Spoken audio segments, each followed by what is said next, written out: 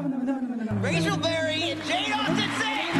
And that's how Sue sings it. This is a song that I wrote for Sam.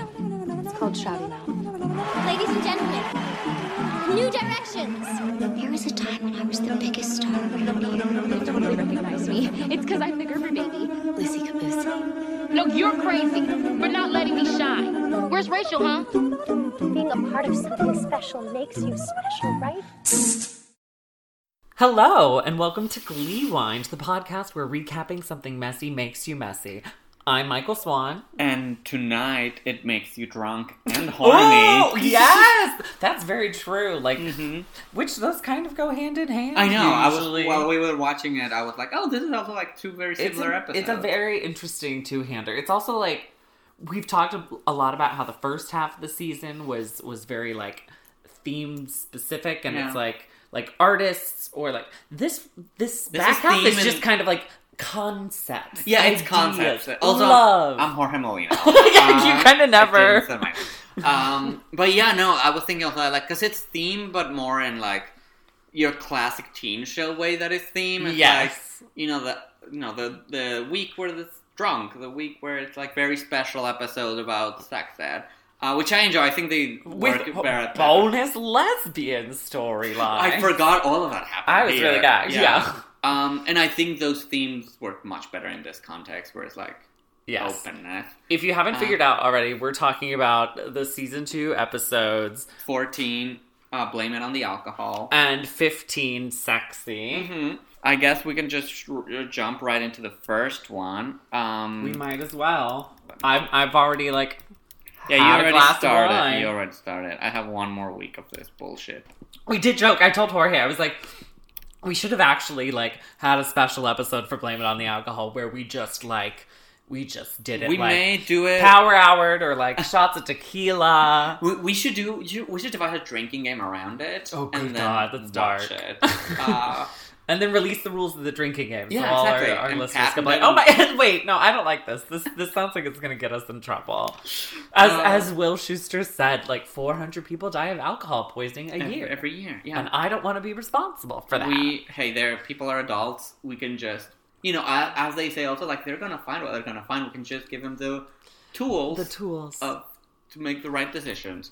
Blame It on the Alcohol. Season 2, Episode 14, written by Ian Brennan, directed by Eric Stoltz, aired originally February 22nd, 2011. And as the title suggests, this is a boozy episode. This is an episode that revolves about Alcohol Awareness Week on McKinley High. Which Principal Figgins decides to implement because apparently kids have just been showing up wasted to school. He suspended like 6 people, and he starts to blame it on like all the popular music glorifies drinking, and he talks about key dollar sign ha. I've always found, I don't know, when did you drink in high school? A small handful of times. Okay. It was like late in high school. Okay. Because I was very goody two shoes about that. Yeah. Like we were raised like a certain way, and we didn't do that. And I mean, like I'm actually like I'm glad I didn't go and get wasted. I know. Like me and my honestly like I said, it happened a few times. Like me and my friends, we were a bunch of like choir nerds, and we would like hang out and like just like play stupid games and shit, and like had a blast. I don't regret like any of that. No, that's fair. No, I say because I've always found like in shows and like and movies, you always see like this high school ragers and whatnot. Yeah. But then when I came and moved here, I found out like maybe more like 60-70% of the people like in college like didn't drink in high school. Yeah, or no, like, it was like super rare. Like I never went to a rager or anything. Mm-hmm. If it's anything, it was like I was with a specific group of people, and it was literally like a stupid like, oh, let's drink, like that should be, and and that's why it was like just a few times, because it wasn't like a social thing I normally did at all. It was very rare. And it was usually like over the summer break, like, and I'm talking like between junior and senior year and like senior year in college. Like this was like, well, once I turned 18, me and my gay best friend would go off to the gay clubs in Dallas, like, and I would be spending the night at my friend Chris's, and then we would end up going out to the gay bars. If my mom has found a podcast and is listening and has caught up to this portion, hey, yeah, no, I mean it's also culturally different. Like, I had my first drink when I was 13, and like by all the quinceañeras, like, you went and got drunk like that. So, like, and like allegedly, I'm pretty sure like some of these parties happen sometimes. Like, I knew people through parties. Yeah, of course. I was largely uninterested. Yeah, no, but it's fun because, like, I mean, it's interesting because all the like party and raging and like getting like what you usually do in college, like I did in high school and like early high school. Oh yeah. So it was like I don't know, the development is like different because. But then also, like, coming to gay world is also, like, doing that all, like, a third time in my life. So I'm like, my liver is just, like... You're doing great, God, though. Yeah. No, I know, but it's like, I went through that literally 3 times. Yeah. Like, the first time, then here in college, and then gay, which is, like, doing it just lasts forever. So my liver's like, please help. I feel you there. But yeah, so it's Alcohol Awareness Week at McKinley. And on the podcast. And Principal Figgins says, okay, well, I want the Glee Club to perform something at this assembly. Yeah, something that'll like, demonstrate responsible drinking, which I don't know what song that's supposed to be. Will Is Over Emma. Which I'm like, great, this is the second Mr. Shoe scene, like 2 scenes, and they're both shoe scenes. I'm not loving this. Yeah, not loving but, and also it diverts, so like the second, it doesn't end being like an episode about him. No, thank God. There is some of him, had me but worried. Like, yeah. But he just like plops up to Emma and is like, enough with this not being friends. And I'm like, what? And gives her a toaster. I was like, that's aggressive. Yeah. Gives her a toaster? Yeah, because he... I missed that. Is that like a belated wedding gift? Because he said, like, I learned that you and Carl are looking for a house. I don't know how he learned that. But he puts a toaster. He's, like, definitely following that. Yeah. And also, like, we're looking for a house. Thanks for this toaster. Where am I supposed to put it? I don't have a house yet. Well, it's not like they're homeless. I don't know. I just hate that. Doesn't work like that. Like, you leave a house and then look for it while you're still not in a house. Listen, let me just be mean to Will, okay? Sue calls him a future alcoholic because his life is sad. She does. Mm-hmm. Okay, but at one point, Emma, in the conversation, she's like, so let's catch up. And she's like, are you dating anyone? And it's, like, so sensual. I swear she's got, like something in her mouth. Like... Well, as sensual as Emma can get. Well, very, as we learn next week. When Sue was, like, talking to Will and trying to intimidate him about coaching oral intensity, Emma interjects and is like, how are you teaching oral intensity? And she's like, well, theater teachers, are, they really need them. They're very high in demand. The oral intensity coach, he fell down a flight of stairs. It was a terrible accident. And then we cut to Sue pushing what she called a chipper homosexual and then down the stairs. Which the man is okay the first time around. And then... The joke would have been fine, like, just there, like, but what really got me is he gets up and she shoves him down she goes down and shoves him down a second flight. So... we appreciate the shoving of chipper homosexuals down flights of stairs. That's how Sue got the job. Then we see Puck approaching Rachel because he has heard that her 2 dads have gone out of town. 2 rich gay dads. 2 filthy rich gay dads. Yeah, we will go back to that later on. Where are they, Jorge? They are... I mean, they told Rachel they went on the Rosie O'Donnell cruise. That sounds like yes, that's exactly what they're doing. Yeah. They actually just told her they're cruising. Yeah.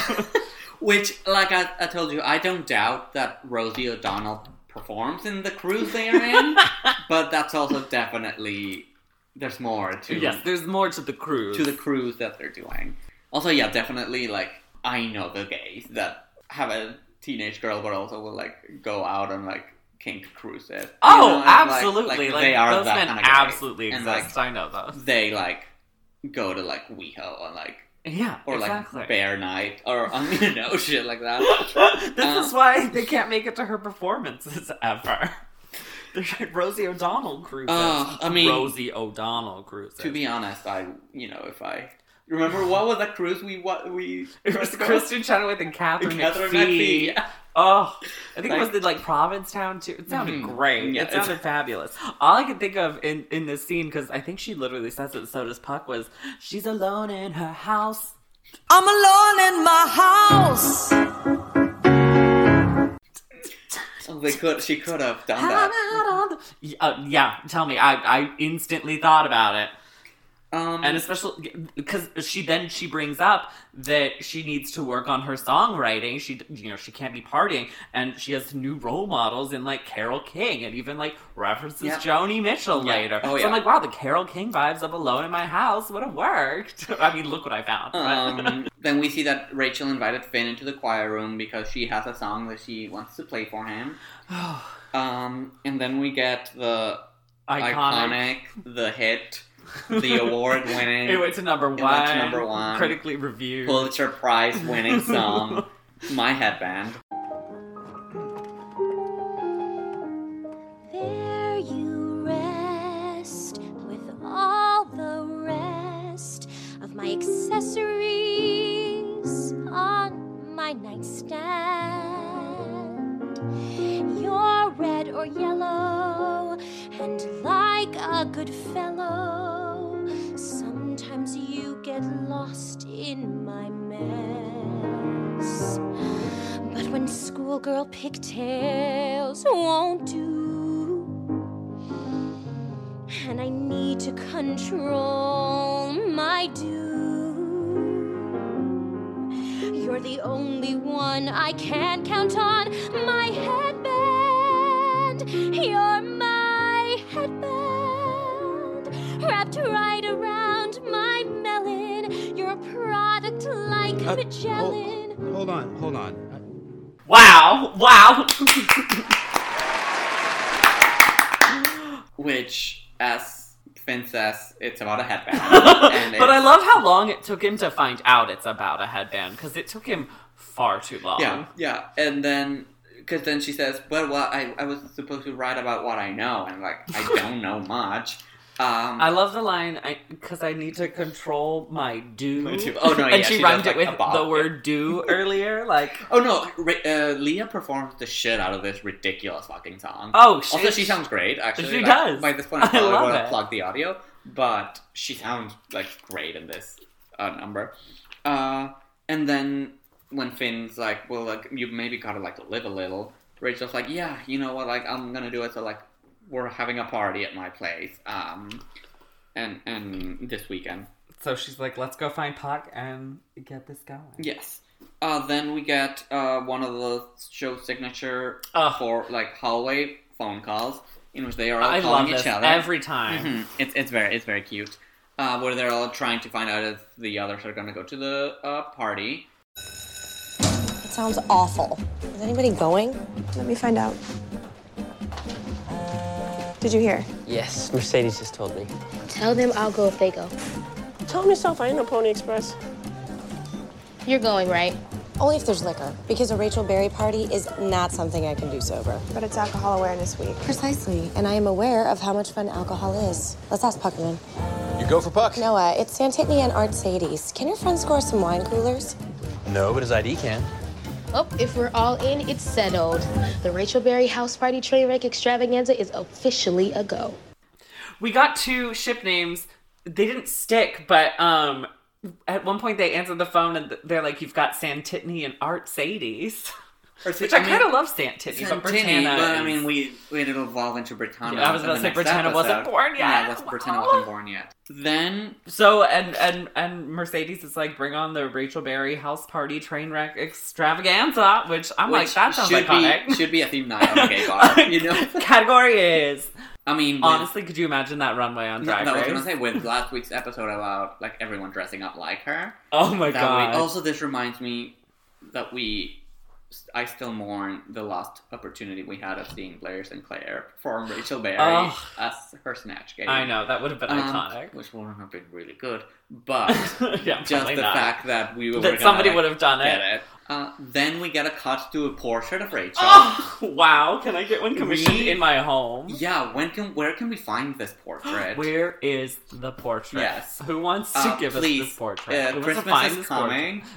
please let us Ocean's know. 9. It's about me and Jorge stealing this portrait. And it's probably not stealing, it's just someone asking it for him, and they'll gladly give it, because there's somewhere exists a large that's portrait. in Lea Michele's home. It's is. a portrait of her as Rachel Berry. That's definitely... It's in an altar in her home. It has a separate room. In her own hurt locker? Wow.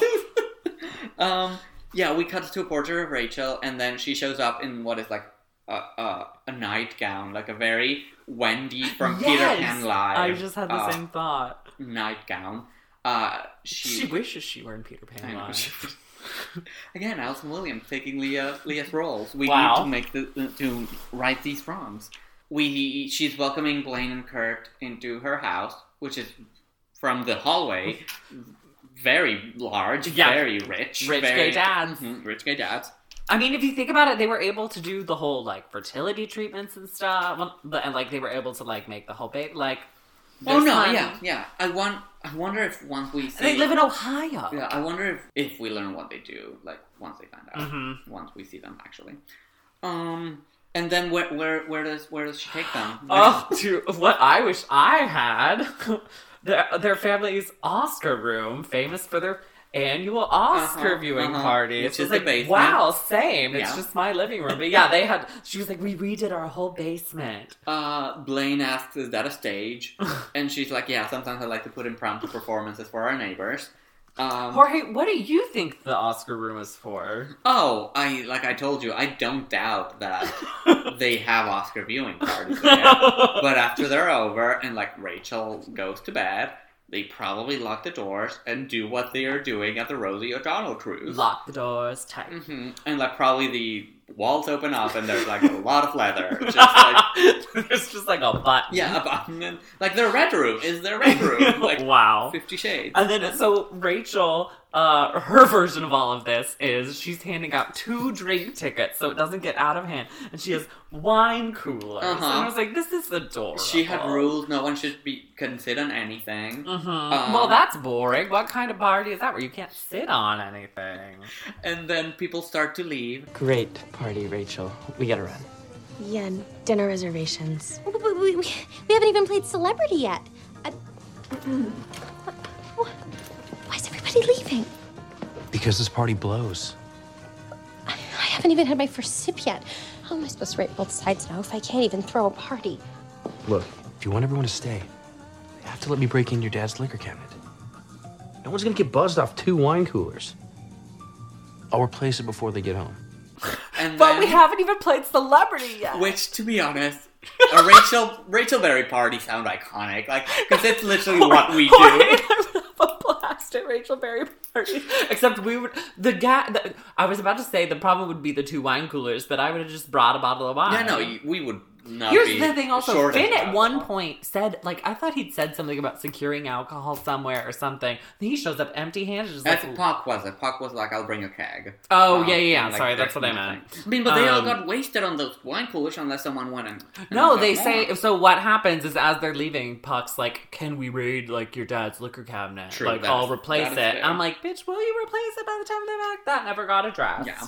So they convince Rachel that she needs to let go and like.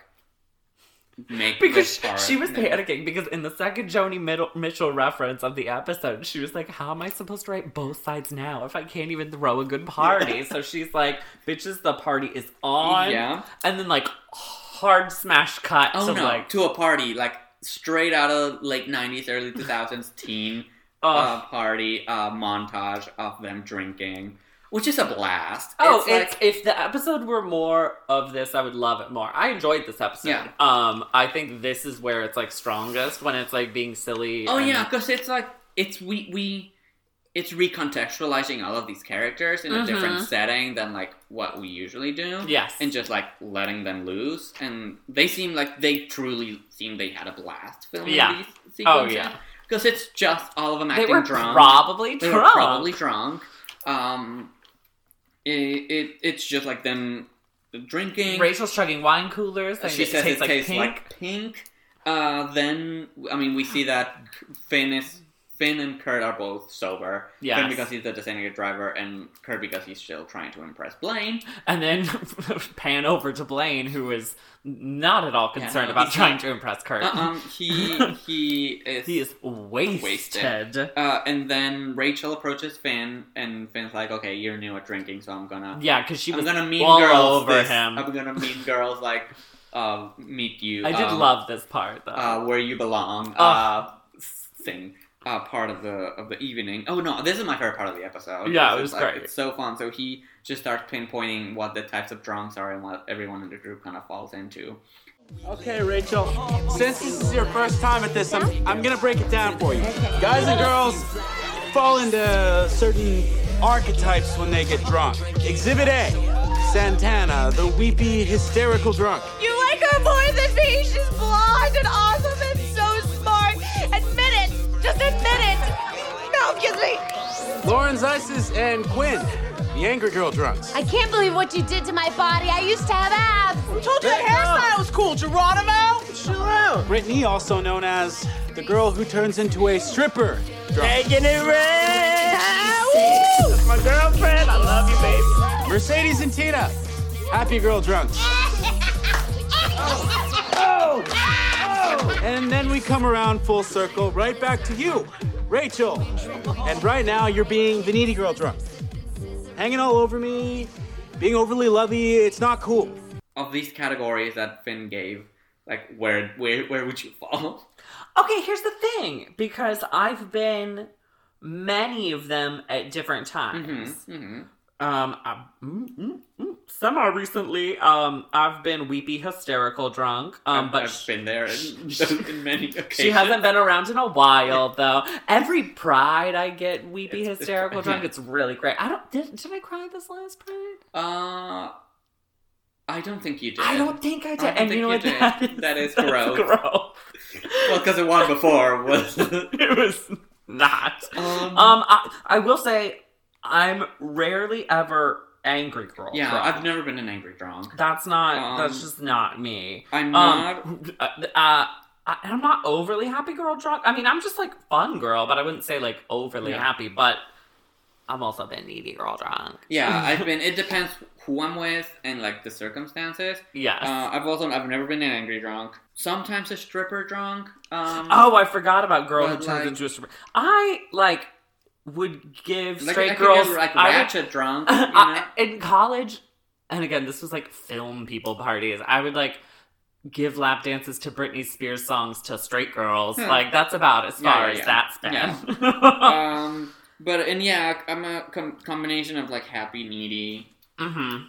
It depends what mood. I mean, it changes. Exactly. I will say my one question here was, like, he was like, everybody breaks down into these archetypes. And he's like, all these women do this stupid shit. He doesn't and there's like no. I was like, eventually there's gonna be like the horny dude drunk, the like stupid dude, like something. And like I was like, oh, cool. Okay. I'm almost wondering if it was a longer scene that got cut. Let's not give them that. Okay. Because no, I mean it's just something like it has a like creative. It just seems something that would be fun to write.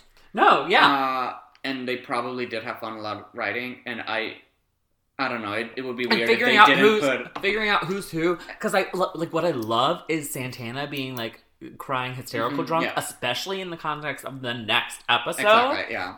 Because it's like, oh yeah, she's angry. Like IRL, she wouldn't be like the angry drunk. That's too easy. They I feel like it was kind of a good decision. Yeah, no, it's good. And I like that they made Quinn an angry drunk. You know, especially because she was like, I used to have abs. Because she would be. No, I know. And I'm just curious what they would have done with the guys. Because it's also like, you know, it's... Like, Mike would be, like, show-off drunk. Yeah.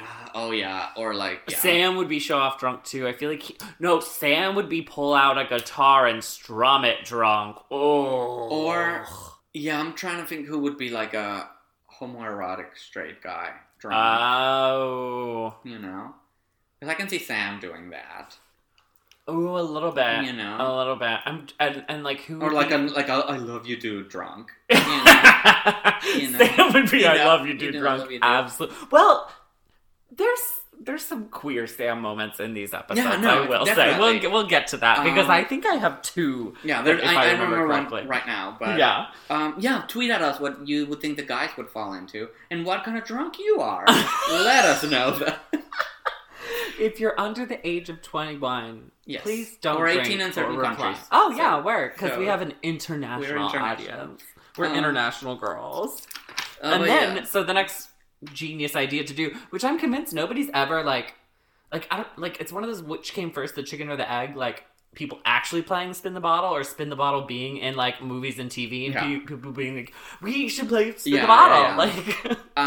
Because Finn is like, and you're being needy, Rachel, and like that's not cool. He's putting his boundaries. So she instantly shifts. And Shift. it's like, well, but then she shifts again. She's like, we're playing Spin the fucking Bottle.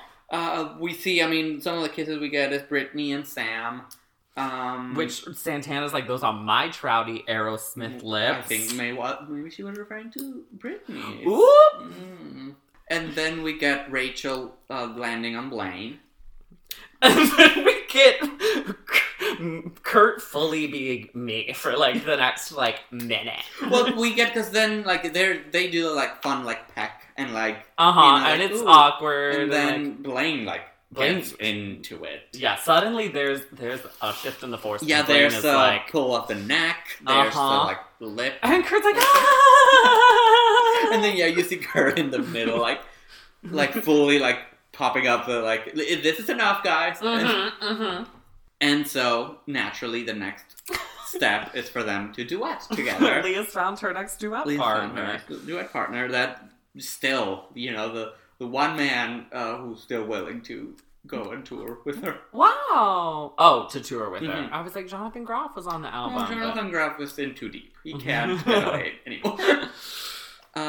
So they perform Don't You Want Me, which I love the song, and I love this version because it's fun, and it's... Rachel gives me hand choreo at one point. Because it's also the vocals sound great, but they're also great at performing it, drunk. Darren's throwing himself around a lot. And Darren looks good in this number. Oh, he does.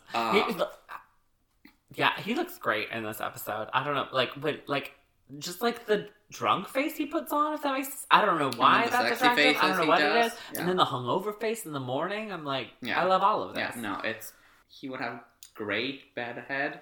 And great very head. But... Yeah, so it's a really fun number. It's literally drunken karaoke. Yeah, it's very cute. Which again, I think I don't know, it felt like a different kind of number than what we usually get. The first time they ever duetted. Yeah, the first time they ever duetted. But it's also because it's not a fantasy number, but they're performing, but not in the same context they usually perform. Yeah, I very like the environment of it. I like it's really, the context. Really fun. It's cute. Then the next morning, Bert is trying to find out how to make brunch. And as he goes into Kurt's bedroom, Blaine wakes up in the bed, passed out. But Kurt is very putting on Kurt's his face, very nonchalant. He's in the bathroom, peeking around the corner, hey dad, doesn't really see what the big deal is. And his dad's clearly very what the fuck? There's a stranger in my son's bed. I'm gonna walk out of here. But he was like, oh, he was supposed to teach him brunch. Kurt was supposed to teach him about brunch. I was like, that's cute. Which he does eventually. Well, but he's a little bitch about it. Yeah. So the following Monday at school, they're all incredibly hungover. They've had a 2-day hangover. Yeah, been there a couple times. Yeah, but I guess because it's their first time drinking heavily, and really lean into it. They're all wearing their sunglasses, and we see that Artie has brought Bloody Marys. Little hair of the dog. Yeah, because that's he's what Bloody Marys wear. I did love the contrast of they're all wearing sunglasses, but we have the hungover crew giving one kind of body language, and then the already morning drunk crew comes in hey, still wearing sunglasses. It was kind of great. And that's when we get into blame it on the alcohol. Artie the kicks titular kicks role. us off, of course. And they at first I thought it was a fantasy number. Same. Because it's very it's shot like an R&B music video in and the it's club. Even blurry. It's blurry. It's all the club lights. So there's like the furniture. Because it starts off in the hallway and then it like transitions to the stage, and they're all in like their going out clothes. And then we see they're performing. Then all of a sudden we cut to like Mr. Shu being like, yeah, he's bopping to and this. I'm like, what? Why are also, you the rental of that supporting furniture this? probably another deduction of the April. We should have made like a spreadsheet of like a budget of the April Roads. The April Roads fund as it dwindles. Yeah, that should be. But we also have to consider, the Barry Dads donations consistently coming in. Whenever we do the like presentation party where we have 3 minutes, one is going to be a budget breakdown New Direction spending. Of New Direction spending, and like I'm going to research realistically what everything costs and like calculate how much this choir spent.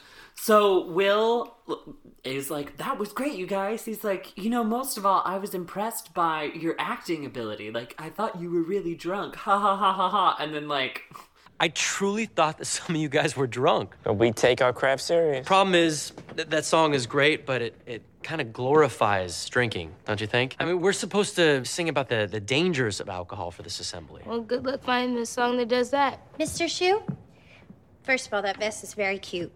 You are all kinds of awesome. But second, maybe there's really no songs about the dangers of drinking because there's really none as long as you have a proper designated driver. I ever told you how great you are? Well, Rachel, yeah, driving drunk is dangerous. And have you guys ever heard of alcohol poisoning? Yeah, it kills about 400 people every year. Santana, are you crying? I'm okay.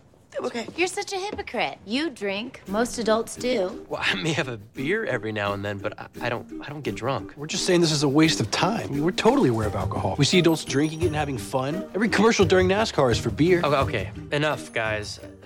But I mean, it's very like that pretending that you're not drunk while. Yeah, I mean, and we love like Rachel's stumble over to Mike Chang, and then as I pointed out to Jorge, she's like raising her hand up his shirt before until Tina comes in and Tina's like, no, man. My one storyline. Don't take it. This is all I have. Yeah, please. This is all I have. And then, I mean, they basically are saying, Mr. Shu, like, maybe there's no songs about being aware of alcohol because there's nothing to be aware of. Yeah, they're like, it's not dangerous. Like, it's just fun. And they're like, all we're shown is, like, beer commercials this, and, like, you drink, don't you? And blah, blah, blah, blah, blah. And I was gonna mention this later on, but I think they have, like, a very comprehensive conversation about, like, alcohol. Like, yeah. Like, it's not very, like what a teen show could easily do, which is, like, show how bad it is, or go to extremes. I mean, at the end of the day, like, my thought process is, like, demonizing it doesn't work. Yeah. And neither does, like, full on, just like, yeah, drink away. No, which is, like... You should be it's the same thing with the sex episode. That's what I was going to say. Like, they complement each other really well, because it's the same... At the end of the day, it's like, we can give you the information, and you kind of like have to figure out what to do with it, and like it's not realistic to pretend that this shit is not gonna happen. Exactly. Cut to Will and Beast in the teacher's lounge and having the very same conversation, basically. And he's like, he says, I used to drink all the time in high school, like more than they. He was like, I blacked out. He said he most of the time it was to deal with Terry.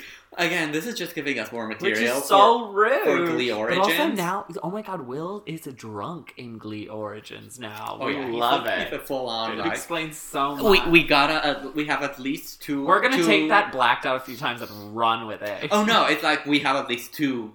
Because he said a couple of times, he said at least 2 times we can make him black out. Oh, no, I think he's underselling it. Like, that's like spoken like somebody. And to deal with Terry, wow, we could make this.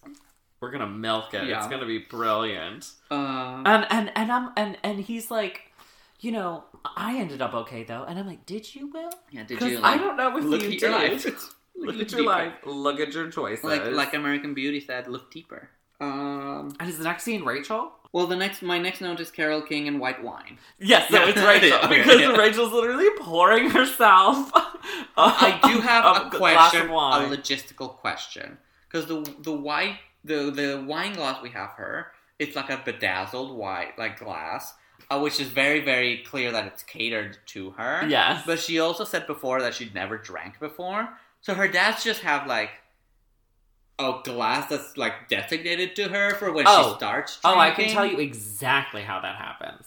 Because you're 2 gay men swirling around your big wine glass. Oh, Rachel. and eventually, like, your young daughter. I'm like talking when she's like maybe like 10-ish, whatever. She's like, Daddy, I want to like, drink juice. I want a pretty glass. And like, well, we'll like get an you apple a very juice special. situation. Yeah, so like she was literally poured like apple juice and grape juice, bedazzled ass wine glass. That's probably plastic. Yeah, like, true. Well, this makes a lot of sense. See, and gay men would do that. You had a question and I gave you an answer. Like that's exactly what would happen. Also, what did you know the label of the wine? It was like Lady Sparkle. Yeah, sparkly, which something is like something that. a gay man would have. So. And she's listening to like Far Away by Carole King, and I'm like same girl, same. I know, Rachel calling up boys. I mean, which this I'm not doing, but this also like relates to the next episode. We'll get into that, but the whole thing is like how she's gonna end up dating gay men. And it's because she is living like a gay man. She's having Oscar viewing parties and like stages on her basement and playing celebrity. Of course you're going to be attracted to gay men. People are worried if gay dads are going to turn their sons gay, but it's actually gay dads are going to turn their daughters into gay men. So she's calling Blaine. Rachel's calling Blaine. For some reason. We get the next... first we get like a quick cut to Blaine and Kurt in the coffee shop talking about like, ooh, you were so drunk, and like, which you brought up a good point. What time is this? Yeah, exactly. Is she day drinking? Like, because I got the like appearance that it was like 9 p.m. or something, and they're at a coffee shop that's busy. But basically, we go from like the 2-sided conversation with Rachel and Blaine to like just hearing Blaine's side of it. He's like, oh, okay, yeah, I'll see you then, whatever. And Kurt's like, oh, what was that? That was Rachel. And he was like, oh yeah, we're gonna go on a date. Yeah. And Kurt's like, what? What? And then Kurt proceeds to spew bi erasure. I know. The biphobic rant that follows. What's the harm in going out on one crummy little date? You're gay, Blaine. I thought I was, but I've never even had a boyfriend before. Isn't this the time you're supposed to figure stuff out? I can't believe that I'm hearing this Maybe right I'm now. bi. I don't know. Bisexual is a term that gay guys in high school use when they want to hold hands with girls and feel like a normal person for a change. Wait. Why are you so angry? Because I look up to you. I admire how proud you are of who you are. I know what it's like to be in the closet, and here you are about to tiptoe back in. I'm really sorry if this hurts your feelings or your pride or whatever, but however confusing it might be for you, it's actually a lot more confusing for me. You're 100% sure who you are. Fantastic. Well, maybe we all can't be so lucky. Yeah, I've had a lot of luck, Blaine. I was really lucky to be chased out of high school by a bully who threatened to kill me. And why did he do that? Because he didn't like who I was. Sort of exactly what you're saying to me right now, isn't it? Yeah. Also, Kim, like, and this is gonna come up a lot, but Rachel's a really shitty friend for this, because, like, they literally just had that girls' slumber party talking about, like, the stuff with Blaine, and it's like, I don't know, it's just really, like, you're really gonna go for your gay best friend's gay best friend? Who he has a huge crush on? Yeah, who he explicitly has said he has a crush on. Then I just, like, ask Blaine is leaving. He's like, I would say bye, but what was the exact quote? It was something about, like, I would say bye, but that would probably make you angry. Yeah, exactly. Yeah. And I was like, girl, work. I can't. Then we have Will in a cowboy bar riding a bull, a mechanical bull. I don't think we ever brought up the fact that, like, Beast, it was like, you have to, like, have some other outlet to get out your frustrations. So Beast invited him to this, like, Yeehaw bar, which I'm pretty sure is Oil Can Harry's over the hill, which if it is, we stand, because they do like line dancing on the first floor, and then like they do a disco night, they do a karaoke upstairs, and it's all very gay. But you know, in this universe, it's just a very, very straight theming country bar in Lime, Ohio. He's riding the electric bull. He's line dancing. Yeah, and then they sing a duet. Yes, Beast and then and Will. Somebody was like, my friend Shannon the Cannon here would like to, you know, bring up her friend Will Schuster. Yeah. I will say that the best Will scenes are Will Beast scenes. Like, I like their dynamic a lot. I get what you mean. I think they balance each other well. And I think this, I mean, not the entire Will plotline of this episode, but like their scenes were kind of cute together. Like, I get what you mean. Like, I'll allow it. I could use without this. Like, I didn't need the scene, but I also like it wasn't like I wasn't mad watching it. You know, it was just okay. I'll accept that. Like, I mean, it's probably gonna be my least favorite number of the episode, but I think it's. I mean, if you bring like her into the fold, it's like okay, I can like work with this because she's really good at doing this. Then we get Kurt and Rachel cleaning the party, which I guess has been lying there for like days. I'm like, how long were they on this cruise, girl? I mean, those cruises are like 3 weeks. So like, probably. They probably travel the fucking like Mediterranean and like going to all the little like gay destinations. If they need companions, let us know. I'm telling you, Brad went with them. No, because Brad was there to play for my band. They were like, I actually thought about this because I was gonna bring it up otherwise. They were like, Brad, you gotta stay here. Like, take care. Like. And again, we get more of like Rachel being shitty. Well, because first of all, she calls out the obvious, which is you're just here because I met up with Blaine earlier and you want the tea. And Kurt's like, well, yeah. But then she proceeds to talk about, but like, what about me? And like, what about me having a Rachel man? talking about herself. Like, and it's just like, you're a shitty fucking friend. And then they agree basically to say that, because they didn't kiss on this date. Blaine they didn't, and Rachel did not kiss on this date. Because they went to see a movie and they dressed up like the characters. Again, the gayest date. They do it. And they were like reciting dialogue together. And so Kurt's like, well, yeah, because he's not going to kiss you sober. Like, it's just not going to happen. It's not going to be real. And Rachel's like, well, you know what? I'm going to kiss him stone cold sober. And then you're going to have to deal with it. And I'm going to take you out for a piece of humble pie. And this is when Kurt is like, well, sis, you know what? Go on ahead. Yeah, because do you. This is just going to be the first of many a gay man who dates you. He called him flaming homosexual. Yeah, I was about to say, he's like, this is the first of like many men that is going to date you, and in the end turns out to be a flaming homosexual. Look, I know that you have feelings for him, and I'm sure you think I'm crazy for asking him out, but Blaine is obviously conflicted, and if he turns out not to be gay, well then I guess I will have done you a favor. And I'm doing you a favor by telling you that Blaine is the first of a long line of conflicted men that you will date that will later turn out to be only the most flaming of homosexuals. Blaine and I have a lot in common. A sentiment expressed by many a hag about many a gay. Look, I don't doubt that you and Blaine would have a jolly good time shopping at Burberry and arguing who would make the better rum-tum-tugger. I don't dispute that. But there's something you and Blaine will never have. And that's chemistry. She marries Jesse St. James, so... I mean, I was going to say, it's rude, yet extremely accurate. The only one that wasn't besides Finn, is the prostitute. Well, we don't know that. He may have done. He may go both ways. Good for him. Yeah, like Glow. Legalized sex work. Yeah, please. That's gonna be our season 4 stance. Just legalized sex work. I can't wait. Then, Will's coming back to his apartment drunk.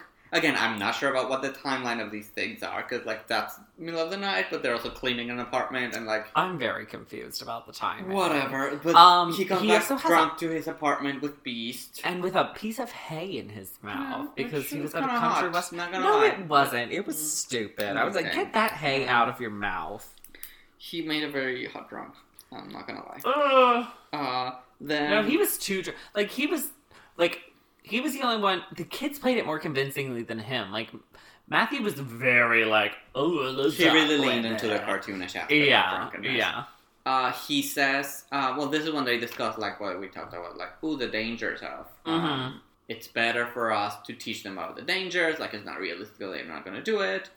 Yeah, we have to know it's going to happen, but that all that we can do is, like, adequately prepare them as best we can. Beast heads out, and they kiss on the lip in a very consensual way. But I was like, oh, and she's like, "Love you," because there was a moment where you thought he was gonna pull like one of his like Will Schuester kisses again. But then, like as they were leaving, they like just leaned in and like pecked each other. I was like, oh, yeah, very very consensual. then Will starts grading tests while drunk. And opens a beer. Yeah, I mean, he gets... well, I mean, it's like, whatever. Like, if you're there, like, want to get another beer, like, you do you. No, he was wasted. I mean, yes, it's not great, but, like, what I'm more upset about is that he is performing work. Oh, no. While if he, drunk? Like, that's exactly my problem too, Yeah. but I'm saying, like, it would have been bad enough if he were as wasted as he was and decided to sit down and grade those papers, but he, like, grabbed another beer. I thought you were gonna... I thought your problem was that he kept drinking. Oh, no. Yeah. Like, I mean, it's that he kept drinking and graded papers. Exactly. It's the papers. Because I'm like, since you were already, like... Also, like, he would know better. Like, I know, like... Yeah, I don't know. buy that his character would drunkenly grade papers. Exactly. Unless it's maybe, like... Because he doesn't get that drunk very often. Maybe, like, that kind of, like, overachieving part of his brain being like, we have to grade our tests for tomorrow. No, but he's doing it all in a very jokey way. Like, yeah. I also feel like he would have already graded his test. I don't know. He's just such a loser. Yeah. Like, what else was he doing? Exactly. Also, apparently it's a weeknight, and, like... That's what I'm confused about, because we cut to school tomorrow, Yeah. and I'm like, Beast, why did you take him out and get him wasted on, like, a Tuesday? I mean, cut to us drunk on a Monday night. We love Musical Mondays. But I'm not teaching children. We're not teaching children how to walk in nature. But before we go to the next day, we do have to mention that Will decides to drunkenly call. Oh, God. Someone. We get a shot of his phone. All of his work contacts are conveniently under W. Yes. Which means Principal Figgins, Emma, and Sue are all on the same. Wow, the front office erasure. The front office is also there. Also there. So he is dialing, and then he drops his phone and dials again, and starts drunkenly slurring a "you-up" message. Oh, God. And it's terrible. Because he's, like, obviously, like, he's like, you're such a pretty girl, and I know you're taken, and I'm like, this is extremely that's shitty. what we get to learn hereafter. We heard part of the call. Oh, really? Yeah. We get to the taken part? Yeah, he said that, okay. like, in the first part, I believe. Okay. Because later it gets even more specific. It gets a little more specific. But then the next day, like, he's drunkenly walking the hallways. Well, not drunkenly, like, hungoverly. Yes. Walking the hallways. He's got the sunglasses. And Emma approaches him and, like, are you okay? You look awful. And he's like, yeah, but I'm also, like, super embarrassed for, like, all the things I told you last night. And she's like, LOL, she's about like, what? Like, what? Like, I didn't receive anything. What would you have said that would have been embarrassing? It's like, but then, I mean, he says this is all, like, a drunken dream. Yeah. He's like, oh, God, yeah, whatever. And then Sue, turns the corner, threatens to put him into a 12-step program again. Calls him out for his Corey Hart imitation. Mm-hmm. Then we get Kurt actually trying to teach Bert how to make brunch. Which, again, which day of the week this is? Like, I'm confused because we go straight from, like, the morning of school to, like, now we're suddenly teaching how to bake soufflés. Yeah, exactly. What do you think about this scene? I have multiple opinions about it. Surprise. Because we have, basically, Kurt's dad approaches him about... I forget how it comes up, but eventually Bert brings up the Blaine in his bed of it all. Mm-hmm. Look, I need you to ask me before you have someone sleep over. We were fully clothed the entire time. Blaine was too drunk to drive, so I let him crash here. I was being responsible. Wait a minute, you kids are drinking now? Finn and I didn't have any. If that's what you're worried about. No, I'm worried about you being inappropriate in my house. And if Puckerman had a sleepover with Finn, would that be inappropriate? It's different. Because they wouldn't have sex? No, I would never allow Finn to have a girl sleep over in his bed. But would it make you uncomfortable if he did? Hey, when have I been uncomfortable with you being gay? So it's not being gay that upsets you, it's just me acting on it. I don't know what two guys do when they're together. You know, I sat through that whole Brokeback Mountain. From what I gather, something went down in the tent. What do you want from me here, Dad? I want you to apologize for being inappropriate and promise me you'll never do it again. And Kurt, like, tries to play all defensive, like, what makes you so uncomfortable? Da, da, da. Would you care if Finn had Puck come over? And I'm like, you little bitch, you know that's different. Yeah. I'm like, and he even tries to say later, like, oh, wow, so what about it makes you uncomfortable? Yeah. Da, da, da. And Bert replies, like, when have I ever, like, shown you anything to make you believe that I would have a problem with you being gay? And I'm like, Kurt, this sucks because you know, like, and Kurt makes points in that, like, you know, we didn't do anything. We were fully clothed. I was being responsible. Yeah. You know, Finn and I didn't drink. I brought him here because... Yeah, like, he was too drunk. But don't like chastise your dad for overreacting when he finds a stranger in his son's bed in the morning. Like, are you kidding? My mother would have had my head, regardless of the situation. Which is also like, it's his house at the end of the day. Yeah, you know, and I'm like, you know it's different. You should have given your dad a heads up. Like, I don't know, either wake your dad up at the night and be like, hey, call him, or put Blaine on the fucking couch, like. Call home before doing it. Yeah. Like, your dad's probably, like, also waiting up for you while you come home, you know?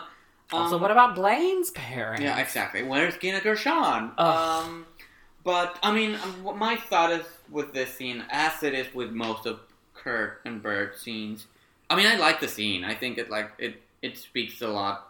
I like how they balance, like, the both sides of it all still. Well, yeah, because when I start to turn on Bert is when he brings up Brokeback Mountain. He's like, I don't know how this stuff works. I've seen Brokeback Mountain. I assume something happens in that tent. I don't know. Their dynamics feels very organic. And, like, yes, Kurt is acting like a little bitch, but it's also, like, he would be acting like realistic. A little bitch. Yeah, fully. I just want to call him on his bullshit. Oh, no, of course, as we should. But I like how they play off these scenes together. Like, it's still very, like, it's more nuanced than, like, the rest of the show, and it has maintained that throughout, which I appreciate. Then we get that they're about to perform at the assembly. Rachel made a cocktail out of everything that was left over in her parents' liquor cabinet, including cough syrup, and crumbled Oreos. And she said that in Broadway there's a tradition of them like taking a shot beforehand, so she makes them all drink this. And they're going to do a Kesha song because she's been a cultural icon for weeks. They're doing TikTok. Tick and also talk, as Principal Figgins would say. Sam is giving me arms backstage already. That's all Sam gave us this 2 episodes. It really is. And then they perform the number, which is... They perform a lot more of the song that I remember. Yeah, they do like the whole thing. And also, I don't know why... I had in my memory that the throw-up of it all came much, much earlier. Like, it was almost like... Yeah, I kept expecting it sooner. And no, I mean, they just perform a full choreo. Beast was feeling the track. At the middle of the number, Brittany says, like, I'm not feeling good. And then towards the end, she throws up purple. It's really gross looking. In Rachel's face. Yes. Santana starts to vomit. Yeah, I have 2 problems with it. Yeah. One is, I feel like they should have been more visibly drunk. Yes. I mean, Brittany's, like, pulling off, like, insane she's doing the choreo. And, like, I think... And also, like, to just... And if you're the one not feeling well... Yeah, and, like, if you're gonna hammer a point about, like, they just got, like, all these liquors, like, they would be they would not be following choreo, and, like... Yeah. I feel a more... And they're doing, like, number. Tougher choreo than they usually do, because they're, like, doing, like, they're doing this, like... Not at the level, but they're doing, like, the same choreo as Brittany. Exactly, yeah. So that was my note. And also, after having seen Knives Out 2 times already, that was not vomit consistency. No, that was weird. It was really gross. I mean, maybe it was supposed to be because, like, they drank so much stuff mixed up together, and... Like, yeah, I mean, I get the color of it, but, like, the consistency just looked like... But maybe it was just alcohol. No, but it looked like... It looked like Pepto-Bismol. I was about to say, you know? But, you know... The props team could have added some, like, mushed bread. I agree. But as Brittany said, everybody drank responsibly. Yeah. Then, we get Sue on the announcements the next day. Students, colleagues, indeed all who understand the Queen's English. We all still quake in terror at what we witnessed yesterday at the assembly. by a glee club spiraling out of control. My nose is still filled with the acrid stench of teen vomit, and there is simply but one person to blame. The alcoholic teen vomit fetishist, Will Schuester, the director of that club. 2 days ago, I received a drunk dial in the middle of the night from a horny Will Schuester. Oh, no. Open your ears, McKinley High, and behold the awful price of alcoholism. Hey there, sexy lady. There's something I really, really want to say to you. I love how you eat your lunch with your little plastic gloves and they crinkle and make the cutest sound I've ever heard in my life. Why don't you pick up some wine coolers and come over here? And it'll be just one night of us just getting crazy. Let's just get crazy. Just get really crazy and roll around in the hay. As I was just in some hay earlier tonight, and I rode a bull and I was thinking of you. I'm like, Emma would not appreciate this. He's like, what killed me? What took me out of it is he's like, you want to come over, bring over some wine coolers? What's up you're with the wine an coolers? adult. No, for the teens, it makes absolute sense. It's perfect. It's spot on. Great. We love it. But for Will Schuester to be like, Emma, bring over wine coolers. Yeah. I'm like, you're an adult man. Like, no, ma'am. Both the New Directions and Will Schuester are called into the principal's office. Good, as they should. As they should. They all think they're going to get suspended. But then we find out Figgins believes this is an act. Like, they all perform drunk, and I'm assuming he also thinks the Will thing is like an act in order to like... I guess, right? Because he's like, nobody showed up to school wasted, blah, blah, blah. He calls them all brilliant musical comedy performers. And I was like, wow, the Hollywood Foreign Press Association to Chris Colfer. Wow. And at some point, I didn't get the full line, but like, Santana said something to Will about like, crack a Four Loko, you boozy count something. And it was gold. Afterwards, wait, no. Figgins doesn't think the Will part is an act, because remember at the end he embraces him. Well, but he says your addiction to sex and love. He doesn't say to alcohol. You're right. Yeah. Because I think they would like I don't think the show would have been so naive as to like ignore that a teacher would do that like in alcohol. Yeah, but he said he's talked to his pastor about him. Yeah. And then afterwards, he takes the kids and makes them promise that they're not going to drink until they win nationals. I never want to see you guys pull anything like that again. Drinking while performing is unprofessional. Drinking while at school is just stupid. And most importantly, any of you guys drinking at all is illegal. There's a fair amount of the pot calling the kettle black right now. That is so racist. I couldn't agree more, which is why I'm going to stop drinking. Not even a beer at the end of the night to take the edge off. But if you don't drink, what will you have to live for? I have plenty of my life without beer. Like what exactly? The point is, I'm gonna stop. And I hope you guys do too. Isn't that kind of unrealistic? Yeah, honestly, I think it is. Which is why I'm only gonna ask you to do it until after nationals. Consider yourselves like prize fighters, getting ready for a big heavyweight bout. But what Sam does get excited about is Puck asks, like, you know, what happens if we slip up though? What happens if we fall off the wagon? And Will's like, well, do you see at the top right of the page? That's my phone number. And, you know, if you slip up, you let me know and I'll drive you home at any time of night. Which Sam is like, he's stoked to have Mr. Schuester's phone number, which is weird. Yeah. But also, like, Will, I get what you're doing here, and I get it, but also, like, you're giving your number to a bunch of drunk teens for them to call you up at night so that you can drive them home. While I get your intentions are good, I don't know if they're going to work out in your favor. Mm-hmm, and then finally, we get the ending of the Rachel Blaine storyline. Rachel had some iconic line. Oh yeah, I noted it. Okay, good, because I missed it. Because they're like talking about like what the potential of this is, and Rachel's like, forget, like she basically tells her like, forget how you feel. Like I finally found someone who can, like, I can compete with vocally, and that's gonna give me some vaguely Eurasian descendants. That was it. As Blaine arrives, Rachel goes to him and like kisses him right on the.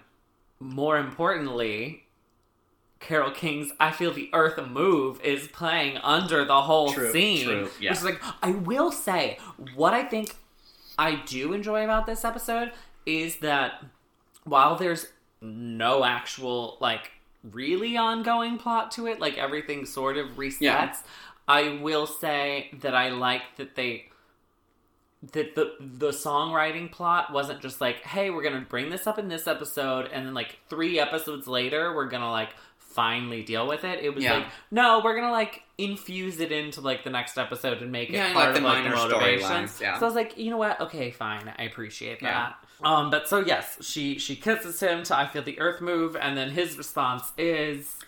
Oh, I am 100% gay. Which is exactly what... Which Kurt is living for it. She's also living for it, because she's like... I was, you know, there's a bit of tension at first. You think she's maybe gonna break or something, and she's like, that was amazing. Yeah.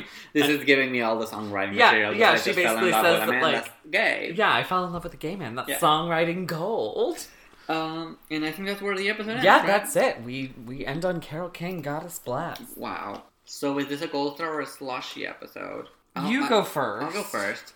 I think it's a gold star. I remember really, really, really enjoying this episode when I first watched it. And I still enjoyed it a lot for the most part. Again, I don't think a lot of this holds up. And a lot of it was just like how fondly I remember watching the first time around. Mm-hmm. But I think it's very, like we talked about in the like theme, non-theme episodes, that it's more around the concept. I enjoyed this because it took the people and recontextualized them and like put them in scenarios we really haven't seen them before, and like dynamics within each other, and like scenarios that are like it was just fun. I guess my bottom line is like it's fun. We got like a few good, like the Bert Kurt scenes like continue to me being like really, really strong. Like you said, like most of the plot lines like are resolved by the end of the episode, but I think they're like fun to follow. They feel like congruent to the characters. I don't think there's a lot of like betraying of the characters what they usually do. I liked the concept of like having Blaine explore what his sexuality is. I don't like that it's completely like wrapped by the end and like nope, 100% gay. It's a one-off. I like that they maybe could have continued that through and weaving it on and off. But overall, like I had a blast. I think that drunken party sequence is like legit one of the best moments of the show. It's a lot of fun, and it just felt like a breath of fresh air, and that like it's something legitimately new that the show has done by like putting them in these things. So it's a gold star for me. I've gone back and forth it because I started off like towards the beginning of the episode being like, this will probably be a gold star. Somewhere around the wheel of it all, I got like more into a slushy mode. By the end of it, I think I decided to slushy it. Then, like, by the time we were finished talking about it, I was like, I think I'll just gold star it. Then you gold starred it, and I was thinking about it, and I was like, oh, I should probably slushy it. But then by the time you finished talking about it, I was like, I'll just gold star it. Yeah. Like, because... Thank you for taking me through your journey. Because, I don't know, at the end of the day, I would appreciate a more actual plot-heavy episode. But, like you said, it's just fun. It's silly. Nothing has consequences. And, like, at this point, I'll take what I can get. Exactly, yeah. I don't necessarily, like, love any of the performances. Like, they're all good, but I'm not, like, gagged. Yeah, I think this is, like, this feels like on the higher end of, like, what we're gonna get from this point from this version of Glee. Oh, yeah. Because the next episode is... You would think similar, but actually a very different version of Glee. Yeah. And again, like, the last 2 episodes we just saw were very different versions. It's really funny. I'm intrigued. I didn't catch who wrote the next episode, but I'm very intrigued because I know, literally, we've said on the pod that, like, we've had, you know, Garrett, who works on the show, tell us that, like, the 3 Glee theories isn't real. Yeah. But goddamn, if it like still doesn't feel like a different show every fucking episode. Exactly. Yeah. And yeah, so that's where I stand. I'll give it a goddamn gold star. Great. So let's rank these numbers. Do it. It's only 4, because sadly my headband was not released as a single. Wow, so. Robbed, because I would give it number 1. You know me, I'm a troll. I would literally give it number 1 love. Like, that would be it. So we have Don't You Want Me, originally performed by the Human League, performed here by Rachel and Blaine. You think you've changed your mind? You better change it back or we will both be sorry. Don't you want me, baby? Don't you want me? Oh, don't you want me, baby? Don't you want me? Oh. We have Blame It, originally performed by Oscar winner Jamie Foxx. Wow. T-Pain. Is it just called Blame It, or is it Blame It parentheses on the alcohol? I didn't know it was just called Blame It. It's just Blame It, also known as Blame It on the Alcohol. Oh, okay, so sure. it has both. Performed here by The New Directions. Blame it on the goose, got you feeling loose. Blame it on the trunk, got you in the zone. Blame it on the alcohol. Blame it on the alcohol. Blame it on the vodka. Blame it on the Henny. Blame it on the blue tap, got you feeling dizzy. Blame it on the alcohol. Blame it on the alcohol. One Bourbon, One Scotch, One Beer, originally performed by George Thorogood, performed here by Coach Beast and Will. One bourbon, one scotch, and one beer. Well, I ain't seen my baby since I don't know when. I've been drinking bourbon, whiskey, scotch and gin. Gonna get high, man, I'm gonna get loose. Need me a triple shot of that juice.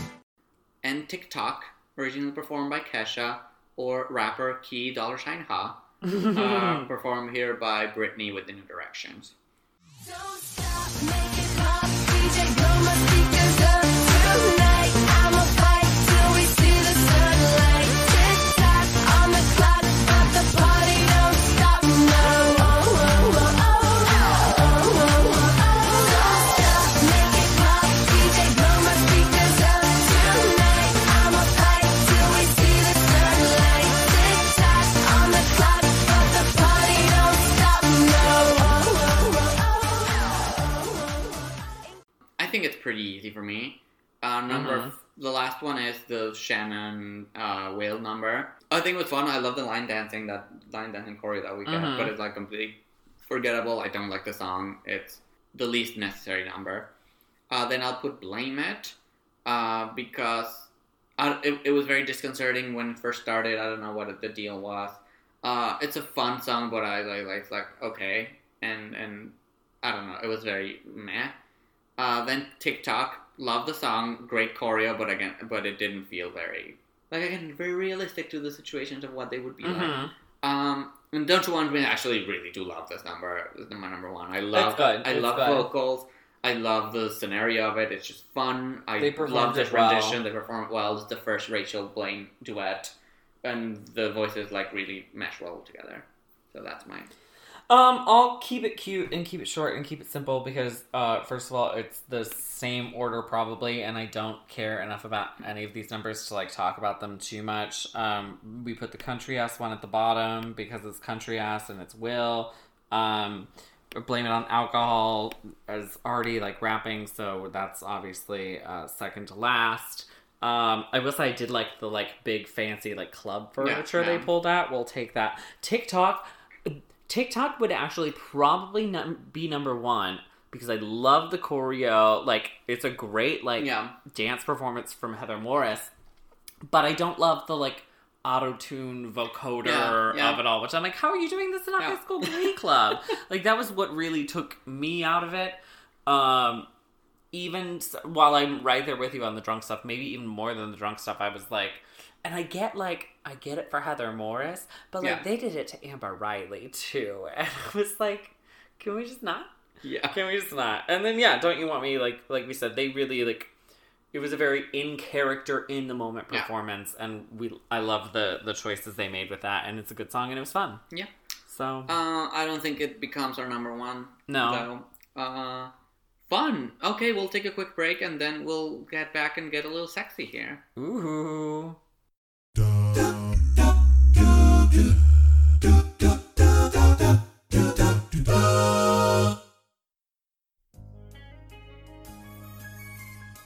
As the premiere of Universal's newest movie musical, Cats, approaches, we at Gleewind want to look on to their next movie musical project.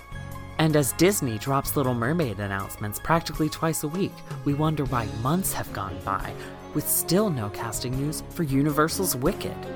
6 months. And still no Wicked casting. How come, Universal Pictures?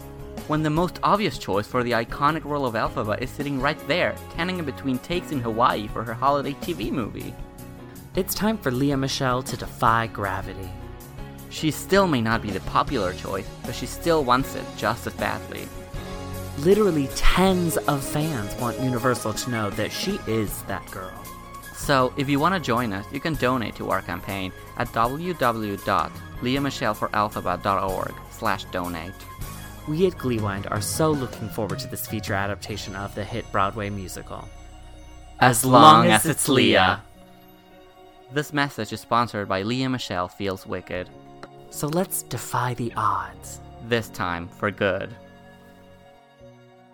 I would like to see you in the Wicked movie. I would like to see me in the Wicked movie too. Okay, well then, let's make it happen. Who do I have to fight for that?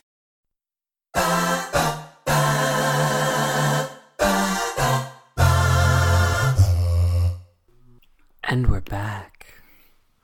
Welcome back to Gleewind, the podcast where recapping something sexy makes you sexy, baby. You know who else is back? Holly Holiday!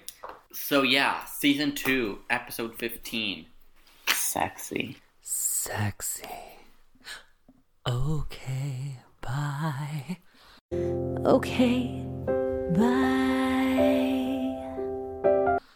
This episode is written by Brad Falchuk. And directed by Ryan Murphy.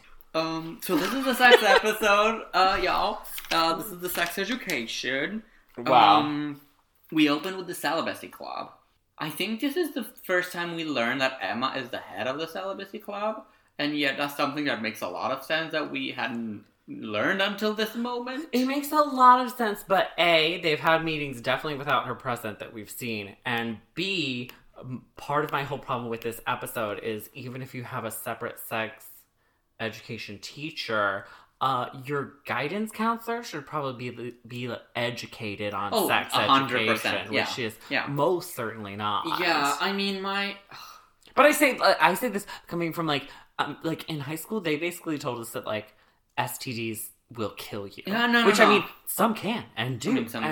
All of that. But like, it was like did not have proper sex education in No, I agree. And like his whole stance on sex education, actually, it also like, I think it also has like quite a nuanced argument about it that the show. Oh, definitely. Makes. But I mean, my problem with it is just again like they did with the Rocky Horror Glee show, how they drag Emma's character in the mud. Well, not drag it, but like in the Rocky Horror, they like completely upended her character, and this is just like it took it to a cartoonish level. So you're saying a woman who would describe herself as terrified of the hose monster might be a cartoon? Yeah, and she might look like one, like a deer, like a deer in the headlights. Quite actually, literally. in the last episode, Sue called her a lemur. She was like, that very lemur that you were making sexual advances on. I was like, that's tea, actually. Yeah. So this... And the Celibacy Club is just Rachel and Quinn. And which apparently Rachel just is trying to figure out details of Quinn and Finn's relationship. I can see Quinn fading away. Like, no, I had the same thought. Like, I feel it. She looks great, but she's becoming a very, like, empty character. Yeah, exactly. Like, they keep going back to her, like, her lines keep going back to, like, that time she was pregnant. Like, they're not putting her in new scenarios. She's not with Sam anymore, so it's like she doesn't have anything. The weird thing is, I was just thinking during the last couple episodes, I was like, what if I'm like I don't know what you call Finn and Quinn. Finn, Quinn, I don't know what you call them. But I'm like, I think that might be like a ship for me. Yeah. But then by the end of this episode, like, there's a moment where it seems all kind of like shallow and empty. And that's when I was like, oh. Yeah. But again, I don't know, like, a couple episodes ago, it felt like real. Yeah. I don't know. I think they're shuffling her into the same situation. They're just not, like, pushing her forward. Yeah. Which is unfortunate. And, I mean, cut to All when right. they push her forward and, like, she's planting witchcraft book at Shelby's house. So child services You know can what? come. Get us there. I'm ready for Dark Quinn. Dark Quinn will Like be Ryan an Seacrest's lower exciting back time. tattoo Quinn? Yes, exactly. Give me that. I'm ready. Give me wheelchair Quinn. Don't give me wheelchair Quinn. But Emma's also using this meeting to, like, she was trying to chastity charms? Get chastity charms to catch on because of something about the key to your heart. If you don't give it to him, something. Yeah, like to you lock give him. out the locket, but you keep the key. Yes, and I have to say, I am very inspired that both of you are showing how celibacy is a viable option for teens who simply aren't ready for intimacy, and for those who are older and are terrified of the hose monster. I have a little bit of club swag here that I think's really going to catch on. Ready? Chastity charms. We hand out the little hearts, but not the key. That way, nobody can open the lock forever. And ladies, that's what keeps us safe. The entire episode is like, how can I project to everyone else that I'm a virgin without actually saying so? They're like, it's very written like the Chamber of Secrets has not been opened exactly. like on the wall in blood. And then as Will and Emma are discussing this, Well, because the chastity charms did catch on, but only because they've been used as clip-on nipple rings. Enter Holly Holiday. Looking great, looking hot, looking like a lesbian teacher of her time. Ooh, don't get me started on that. We'll get to that. Just like, very like her skirt, her button up. She looks fucking amazing. She looks great. She's is she covering for sex ed? She's covering for sex How ed. Convenient. Mm-hmm. How convenient. Then I think she overheard the conversation they were having because Emma's very adamant about like, no, we need to protect all these kids from and like abstinence and everything into adulthood, into marriage. And Holly's like, I don't believe in this. I think it's not realistic to keep them from here. Again, like with the alcohol, like we need just to provide them the information and the tools and like guide them through it instead of expecting them to not catch on. So I'm curious why you don't think that celibacy is a valid choice for teenagers? Oh, I do. I think it's a valid choice. I just don't think it's that realistic. It's like saying vegetarianism is an option for lions. I just read in the newspaper that 90 high school girls in a Memphis school district got pregnant within 3 months. I mean, it is Tennessee, but still, we've got to shake things up. Information is power. Oh, and by the way, Will, some of your Glee kids are the most clueless. Demonstration. This is a condom which can help prevent the spread of HIV, which can lead to AIDS, and it also prevents pregnancy.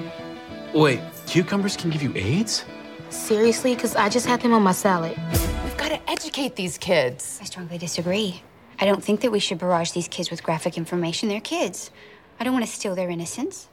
Are you, like, some kind of crazy Pope lady? Think about the images that these kids are exposed to. I mean, think about what they have access to. That doesn't make it okay. And it shouldn't change the message that they get from us, which is this is serious stuff and it's not for kids and it's not for adults. She points out that the Glee Club kids The are, Glee of course, especially clueless about Which I this. do love the self-awareness of this episode, like, to call that out. Because we've talked a lot about how they are. Unfortunately, they don't explore everybody as thoroughly as they necessarily maybe should. Then we see that Brittany thinks she's pregnant. And in a, rumor...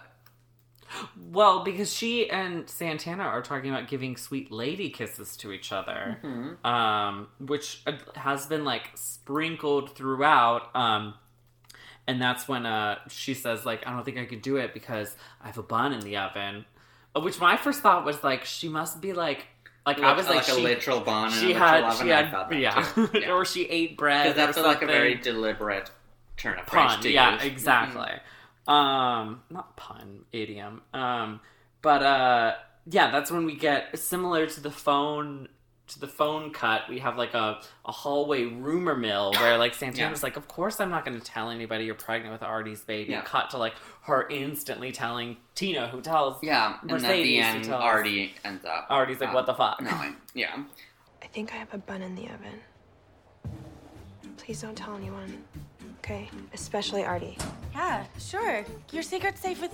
Oh my God, Brittany's pregnant. Oh my God, Brittany's pregnant. It's only a matter of time. For what? Brittany to get pregnant? Oh, congratulations! For what? Oh, you didn't hear your girlfriend's preggo. You're gonna be a baby daddy.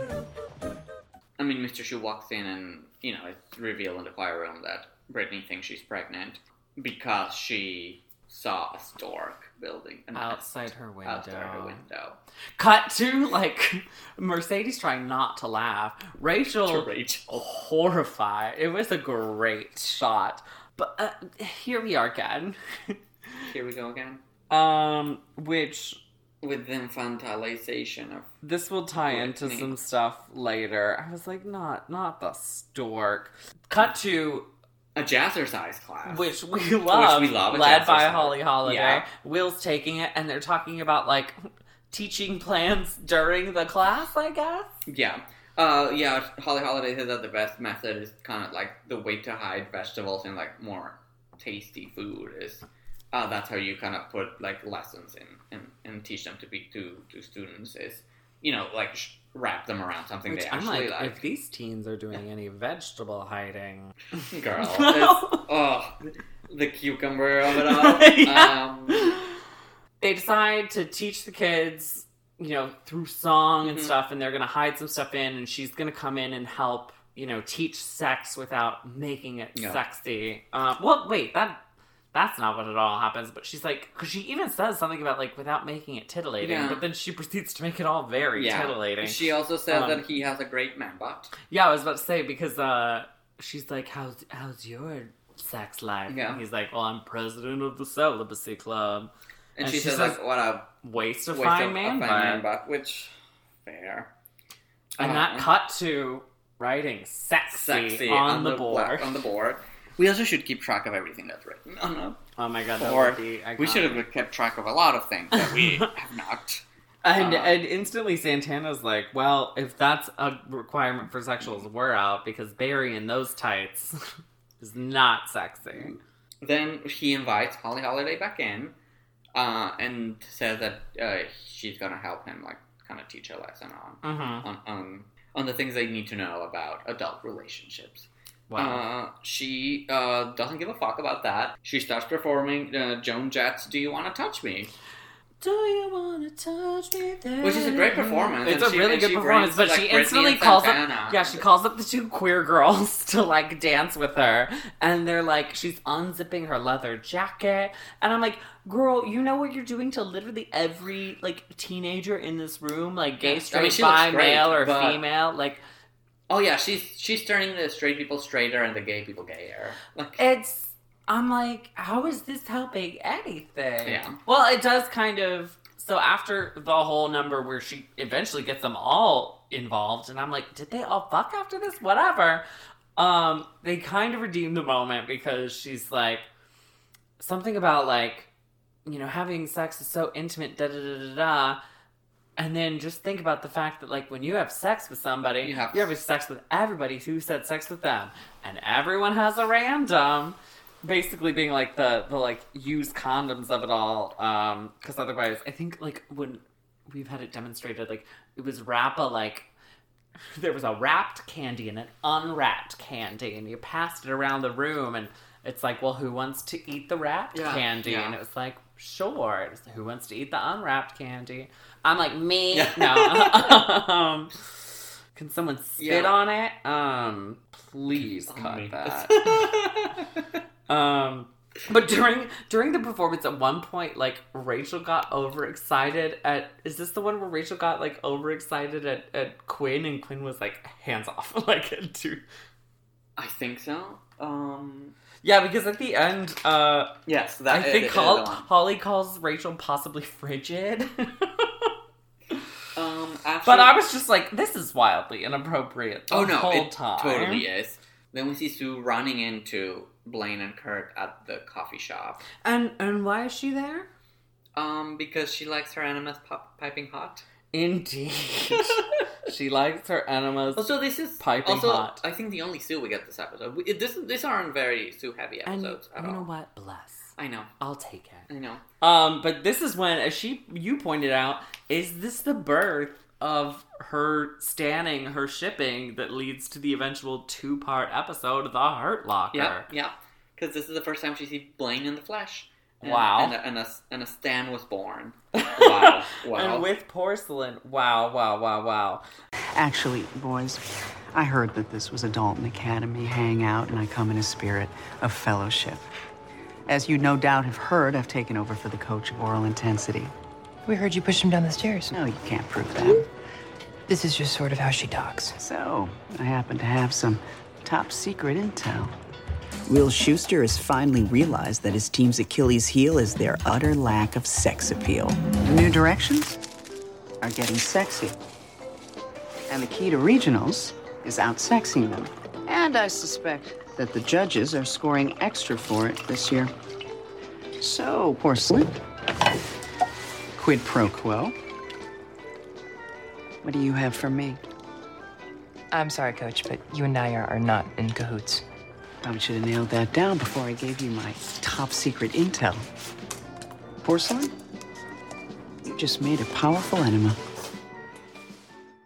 As she's doing this, she's like making her coffee. She rips open the sugar packets, throws the sugar packets with the sugar packets in the coffee, and then just like flips open multiple bottles of syrup and just like pours them in. And Kurt, eventually at the end, is like, that's cool and all, but like, I don't want to be in cahoots with you. We're not into this. Yeah. Like, and she's like, well, yeah, wish you would have told me that before I told you my secret. And that's when she says, you just made a powerful enema. You've just made a powerful enema, which is a really good joke. It's a good pun. It's a really good pun. They planted it and they grew it, and but it's funny. It looks like a really powerful enema. Yeah. I'll say that. And then Blaine says, like, "Fuck, like we need to sexy it up if we're gonna want to beat them."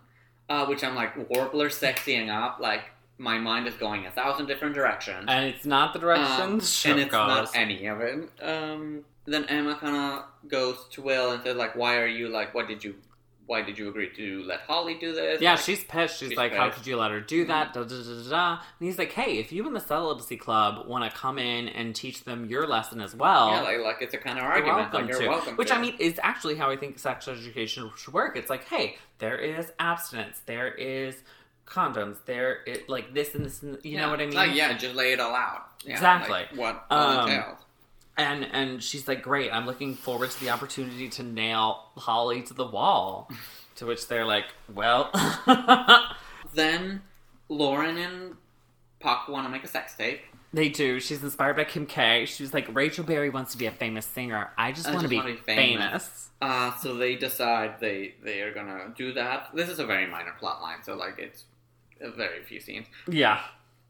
Then we are in a barn, I think? I don't know what it is. You got way too excited because you entirely misread the situation. I misread. Because I looked away for a second, so I did not know they were with a group of okay, but he literally girls. Opens by saying, ladies, blah, blah, I've blah, been blah, blah. around gay men for a long time, so that doesn't mean anything anymore. I didn't see the girls, but then I just saw like a pan of like what I now understand were skirts, where like I thought they were like shorts and like short shorts. And no, ma'am. Meanwhile, I literally like said aloud as soon as they like panned to the girls. I was like, well, I'm bored. Yeah, because they brought I don't need heterosexuality. Like, they brought girls from like this all-girls school to like judge them and like to just watch them. To just watch them. And then they perform Animal by Neon Trees. And it's not very sexy. It's not sexy.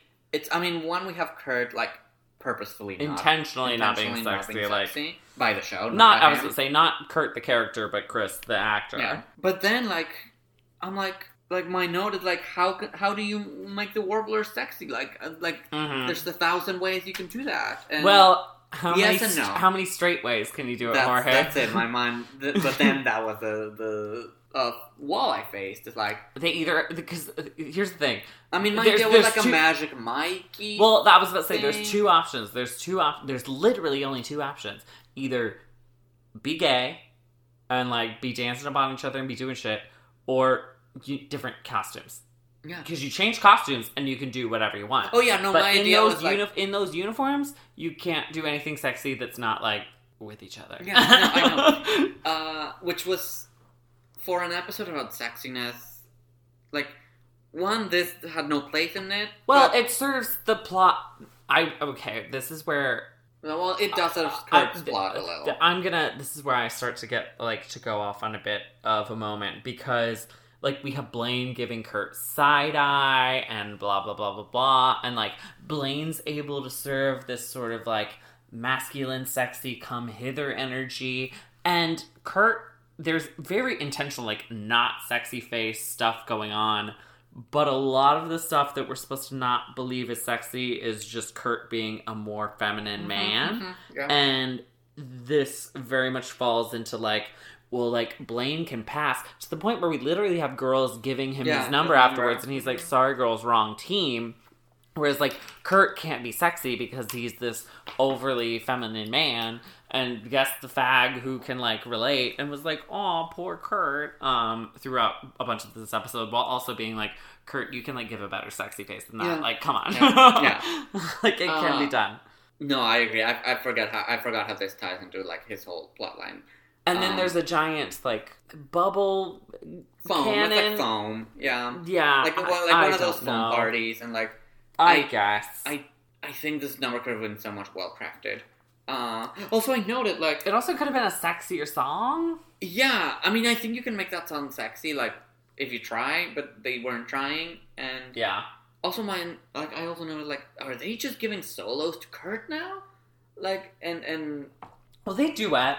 Yeah, but, like, it made very explicit that Kurt is very new and that, like, he has to work his way up. But also, this wasn't, like, an official performance or anything. I guess. It's actually funny. Remember how big a deal it was the last episode for them to perform somewhere not public? And here they are in a barn. But, I actually had the thought, because I didn't realize it was a duet at first. I thought it was just going to be a solo. And I was like, how pissed would you be if you were Chris Colfer and, like, you were given only the small amount of solos in season 1, and then suddenly, like, we're gonna bring in Harry Potter musical, and he's gonna have, like, more solos than you could even dream of. So when they started duet, I was like, okay. Well, I mean, still not. It's still a duet, but... Yeah. But at least it's not, like, Blaine in season 2 already outranking Kurt's number of solos. Yeah. Which actually he might. I think by the end he probably might. Oh, by the end, definitely. Uh-huh. And then we have Brittany and Santana now, right? After this? Then we have Brittany and Santana, yes. Which they agree they're not cheating with each other because their plumbing is different than their boyfriend. But Brittany points out that, like, I have feelings with Artie and we talk about stuff, and you and I, we don't ever do that. And Santana's like, well, why would we do that? Mm-hmm. Like, this is so great, like, without feelings.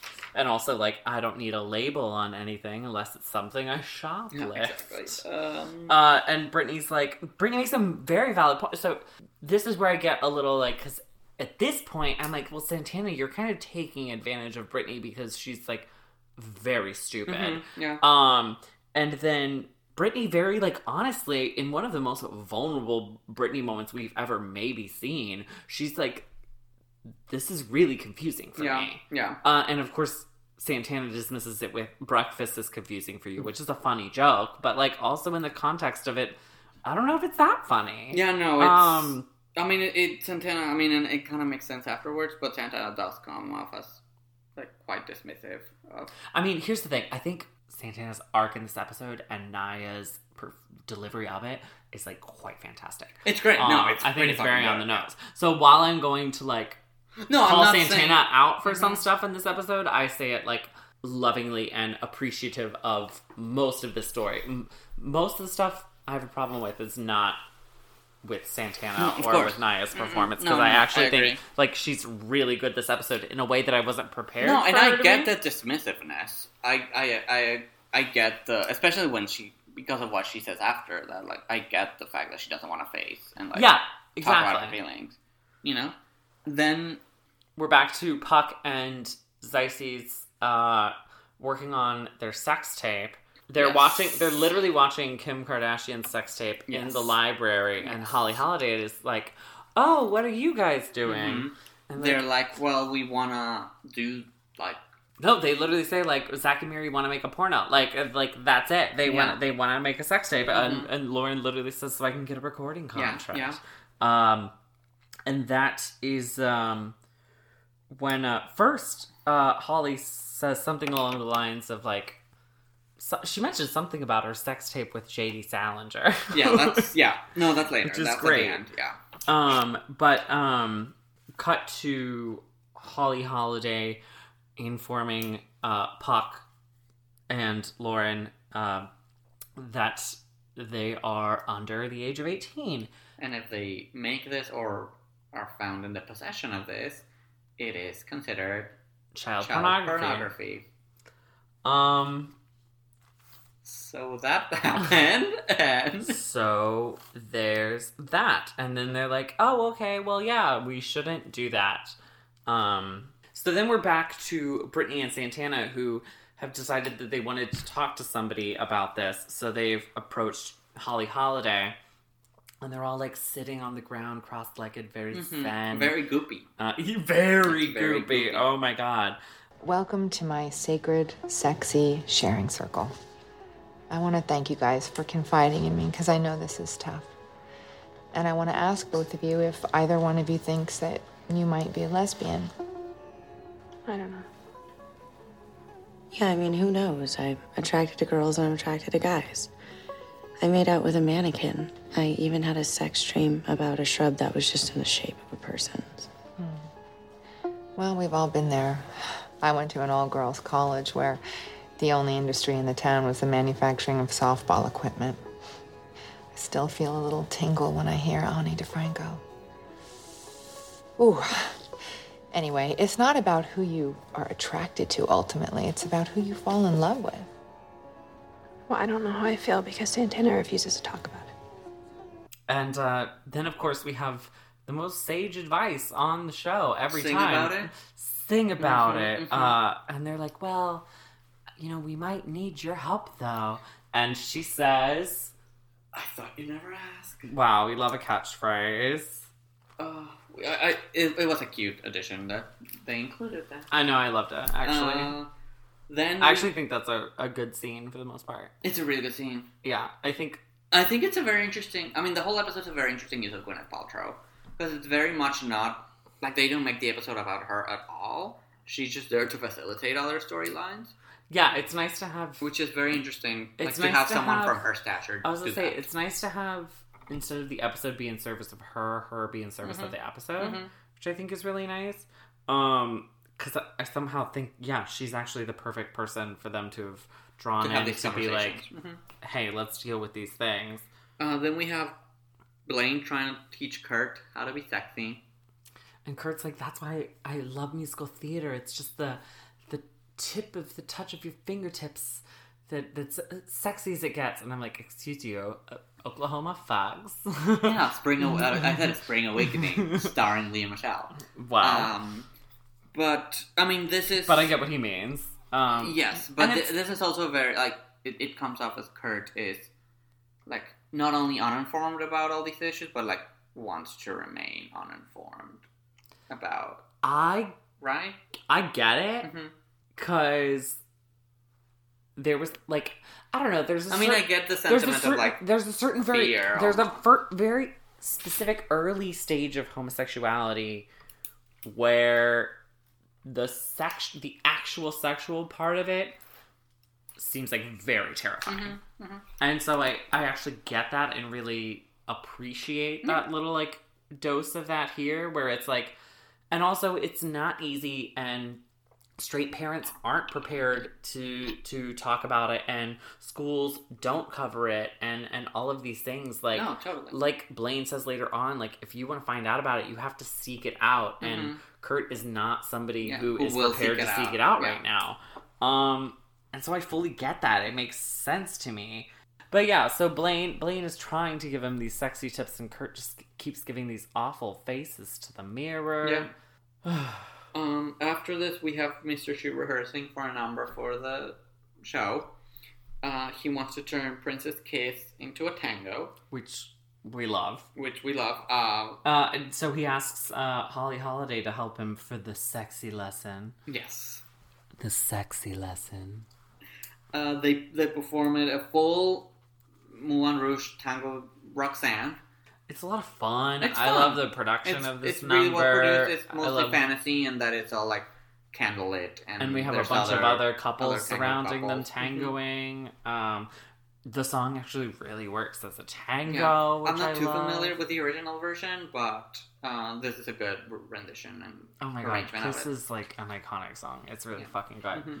I liked this even though like Will Schuester was involved. So yeah, but Gwyneth was also. But I think I was mainly into it for like the dancing with the stars of it all. It was very Dancing with the Stars. It was extremely Dancing with the Stars. And we end with you know they're passionately embracing, and Will says, "I'm so into you," and she says, "Don't be," and basically saying like, you know, I'm a 36-hour limit girl. Like, you know, I can't. You know, I'm good at the sexy. I don't do the romantic. A girl like me would just like ruin you. Yeah. Blah blah blah. She literally even says like, he says, "I think I could handle you," and she's like, "You married your high school sweetheart and went out with a virgin. Yeah, I would destroy you." And I was like, "That sounds exactly correct." Right. Actually, that sounds very correct. My note was like, "You can't handle her." Then you can't handle the goop. If we did non-racial titles, that would be a good title. Thank you. Then we get the scene with Bert and Blaine. Okay, can I tell you what I don't like about this scene? Yeah, please. Blaine comes in and like says hey to Bert. Bert's like first words out of his mouth: "Are you gay? Are you straight? What's your fucking deal?" I'm like, why you gotta know his sexuality immediately? He's a teen. I mean, given he woke up in your son's bed and like your son told him about the whole Rachel stuff, I'm sure, and blah, blah, blah, blah, blah. But he's a teen. Why are you confronting him about his sexuality? It just seemed aggressive. I didn't like it. It was quite aggressive. You're an adult. It was literally the first words out of his mouth. But beyond that, I think this is a good scene. I think... I do like it. I mean, I think this is a mirror of, like, the Kurt Bert scenes, and, like, this... I mean, the whole point of the scene is Blaine going to Bert and saying, like, I just think you should talk to Kurt about all these things. Like, he's not going to seek them out if you don't talk to them about it. Like, we don't get them at school. Yeah, he talked to you about this kind of stuff? Oh, I had to go find it for myself. The internet is great and all the information is out there, but I went searching for it. Kurt won't. And one day he'll be at a party and maybe have a few drinks, and then I'll meet some guy and start fooling around, and he's not gonna know about using protection or STDs. I don't have the relationship with my dad that you have with Kurt. I think it would be really cool if you took advantage of that. I'm sorry if I'm overstepping. You are. Bert also does say, like, you know, something about, like, well, this is a lot. Which is also fair, because, like, this is the person... I think they've only met the one time he woke up in his son's bed. That's probably a story they'll tell on Thanksgiving. Oh, that's cute. You think they're still together. I mean, they got married for, like, 10 years. 10's a number? That's not forever. Well, they were 10 Thanksgivings. Fine. My favorite part of this is at the very end of the scene, because they're in the mechanic shop, like, not too far in the background, there's just, like, some man at, like, the desk, and I'm like, he totally heard this entire conversation about, like, his boss and his, like, boss's gay best friend talking about how, like, he needs to give his child sex education. What do we get next, Michael? We get... Please dissect this next scene for me. We get the biggest lesbian scam of the century. Okay, what I'm saying coming up is mainly a joke, because I don't want to take away from the actual, like, emotional impact and importance of the scene, because it actually is really good. It's a really good number. It's a pivotal scene in the series. However, all I could think this time around was, like, these two queer girls found this hot, older, blonde substitute who's very, like, sexually open, liberated, like, cool, with it, whatever. And we're like, oh, we need, like, a song to sing, you know, about our feelings. And, you know, we kind of need you to sing it with us. And, like, I just don't know. I just figuring out my sexuality. Cut to Santana in full, like, Lilith Fair drag. The most lesbian, Lake, the most lesbian she's ever dressed on the entire show. I'm like, this is the scam of the century. Parasite found dead. Hustlers canceled. Gwyneth Paltrow, very tenderly sings Fleetwood Mac's Landslide. The three of them together. Okay. Do you... We will get to actually the emotional heart of this in a bit. Because it is really good, and we don't want to take away from it. I'm just saying, I know a lot of queer girls who would have definitely loved to have tricked a Gwyneth Paltrow type into singing Stevie Nicks with them. No, that's what I'm saying. Like, do you think when they graduated high school and, like, were settled into their relationship, they, like, hit up Holly? Like, they hit up Holly Holiday? Oh my god, Holly. Oh my god, it's been forever. Remember, like, Landslide? Do you think they invited her to their wedding? And, like... Wow. They definitely had threesomes. Like, Britannia has had a threesome with Holly Holiday. Like, 100%. I'll choose to believe it. Like, in the far future. Like, yes. When enough time has passed. But they're probably, like, talking like they're still torn down by that. Oh, like, yeah. You know? Oh, yeah. But the deep emotional scene Okay, now this. to the actual seriousness, because Naya Rivera is acting in this number, I will say. She is delivering. She's giving me the tears. She's giving me the faces. She's giving the emotions. Gwyneth is mainly completely oblivious. She's like, I'm going to sing my Landslide and move on. I mean, that's Gwyneth for you. Yeah. She doesn't even know she's in Spider-Man. Then, the performance is great. This is a lovely song. I have heard from many, well, not many, like a couple of people, that this cover is, like, comparable to the original. I know a lot of people, like, this ranks very, very high in a lot of people's Glee number rankings. Yeah. I mean, probably a lot with queer girls. In my experience, it has been. And I'm like, that makes sense. I mean, the three of them are hella hot. I would love to, like, I get it. Yeah. Stevie Nicks. Yeah. No, it has a lot of elements coming together. Yeah. And it is like, the vocals and it's are also the first time that this relationship has been taken seriously. That hasn't just been a throwaway joke, that we're doing an arc, that we're doing a plot with it, that we're doing, like, character development with it. And I guess I didn't realize, because I said to Jorge at one point in the episode, I was like, oh fuck, are they about to do Landslide? And he was like, no, I don't think so. I think that's later. And I was like, I thought so too, but I'm pretty sure it's Landslide. Yeah. And then, because I figured it was still too early to, like, pull the trigger on Britannia. And I was like, oh shit, here we are. I'm glad they pulled the trigger. It did feel a bit sudden. Especially it does feel a bit Sutton Foster. I was thinking a pun. Yeah, no, because like you said, like, most, until now, like, it had felt more like a throwaway joke than, like, taking it seriously. But it's been sprinkled consistently. Yes, no, it didn't But it was a hard jump. It didn't feel like coming out of the blue, like, whatsoever. It just felt like coming in, like, too deep, too fast. Because, like, they go in and then, like, well, because later.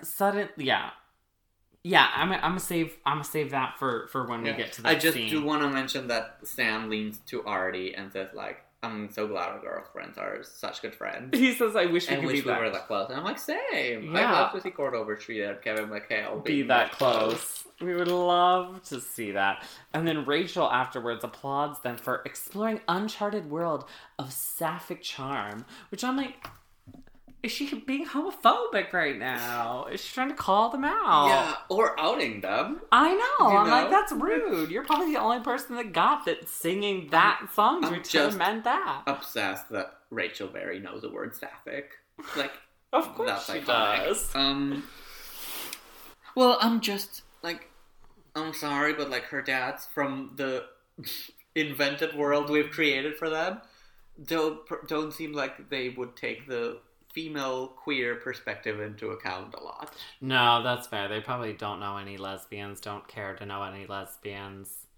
That's unfortunate. Yeah. Lesbians are the best of us. Oh no, but, like I said, our whole community is built because of the lesbians. When America goes to shit, lesbians will pick it up. And It's the gay community exists because of gay women and despite gay men. That's so tea. Very that. Cut to Celibacy Club. It's been almost a year since any members of the Celibacy Club have gotten pregnant. Which is iconic. We have Tensies for Menzies. Tensies for Menzies, that's right. I don't need that line, Emma Pillsbury. Pog has now joined because, as we discussed previously, he discovered that going through with the sex tape would lead to his arrest. Yep. That's what he said. That's what he said. And then... That's what happened. It cuts to the number, right? That they're performing? Yeah, so they're gonna do their number, and, of course... Puck does say, it's 3 girls and 1 dude, and while, that's a typical night in the Puckerman bedroom on the weekend. I'm like, anyone who says that, that's the opposite of the case. Yeah. He's like, we need another dude to balance it out. And I'm like, yeah, I agree. I've been there. And that's when we find out that Carl's going to join the numbers. We have John Stamos returning to perform Afternoon Delight with Emma, Rachel, Quinn, and Puck. Yes. Who obviously do not understand the words. The implication and the meaning of the lyrics. Because Emma is feeling herself and feeling the track. She's winking. She's giving me They're in floral, pantsuit We moments. love their looks. There's desserts, a dessert slideshow in a Denny's, just in the background. John Stamos was available for exactly 3 hours. Very that. And I think I mentioned this. This is the last appearance of John Stamos. Ooh. I mean, that makes sense because we'll get to Yeah, but soon. as I suspected, they do the whole divorce off screen. We don't see him again. And it felt very John, can you stop here before you, on your way out to, Vegas? Can you, stop here for 3 hours? You can leave the motor running, do your scenes and, your and contract is up. Because one might call it an afternoon delight. He just popped in, popped out, and went on with his day. Yeah, so they perform this very, in a very, they're living. They're, It's like if the Brady Bunch performed it, or a church choir performed it, and afterwards Holly Holiday's immediately do you know what you just sang? And again, this is where I say maybe our guidance counselor should have proper sex education because she doesn't even know Afternoon Delight's about a new. Oh no, she knows Afternoon Delight's about a nooner. She doesn't know a nooner is not having daytime dessert. Yeah, exactly. Hi, Holly here. So I'm a little confused. Isn't this a strange song for the Celibacy Club to sing? Why? It's so wholesome. It was written during the bicentennial to celebrate America and fireworks and... No, it's about sneaking out for a nooner. Yes, exactly. A nooner's when you have dessert in the middle of the day, right? Right, Carl? Then Carl goes to Holly and says if she holds office hours and if he and Emma can go for a bit. She's still the sex education teacher, and it's apparently the sex education teacher's job to do marriage counseling for coworkers. Yes. Then we have a Bert and Kurt scene again. He picked up pamphlets at the free clinic. Not from Emma, because Emma ain't giving queer education pamphlets. Yeah, right? How dare she? But also, honey, we could have done better than the free clinic. I don't know. The clinic. The clinic. Plug the audio. The clinic. Well, I'm very happy to see they have to go to the clinic. Oh, we got a match. I go to the one on San Vicente and Santa Monica. You know what I mean, Jujubee? You've been there. I've seen you there a few times. Why do you go there, Mae West? Because after your 10th visit, you get one free. And we get, again, I really like these scenes. They're very... I struggle with them. I half love them, I half hate them. Because he also goes on this, stereotypical sex rant about, dudes just want to fuck, and, like, girls have too many feelings. But then he does bring it back to, like, a good point of, like, I think what he doesn't say explicitly, but he's trying to say is, like, you're gonna have feelings about this, even if you don't think you have feelings about this. I actually really love the line that wraps up the scene towards the end, where he says, don't throw yourself around like you don't matter. But that's not gonna happen to me, Dad. No, it's gonna be worse, okay? Because it's two guys. With two guys, you got two people who think that sex is just sex. It's gonna be easier to come by, and once you start doing this stuff, you're not gonna wanna stop. You gotta know that it means something. You know, it's doing something to you, to your heart, to your self-esteem, even though it feels like you're just having fun. So you're saying I shouldn't have sex? I think on your 30th birthday, it is a great gift to yourself. Kurt, when you're ready, I want you to be able to do everything. But when you're ready, I want you to use it as a way to connect to another person. Don't throw yourself around like you don't matter. Because you matter, Kurt. Yeah, I don't know. That line, No, I liked that one a lot. It's a good line. And again, I think they're very good in, like, bringing in the both points of view that feel authentic. And while I don't think, like, the points they make are necessarily points I agree with, you know, I do think the, like, whole sex, like, guys act like this and girls act like this is a bit reductive and, like, all that, but I think that a character like that would say that. And it makes sense in context and for the characters. And yeah, I don't necessarily agree with everything about sex that they're saying. Yeah, but I do think, like, again, anytime there's Bert and Kurt, it just feels very authentic to, like, where are they coming from, and they're very good at, like, incorporating those 2 points of view. Then we find out that Carl and Emma haven't had sex in the 4 months they've been married.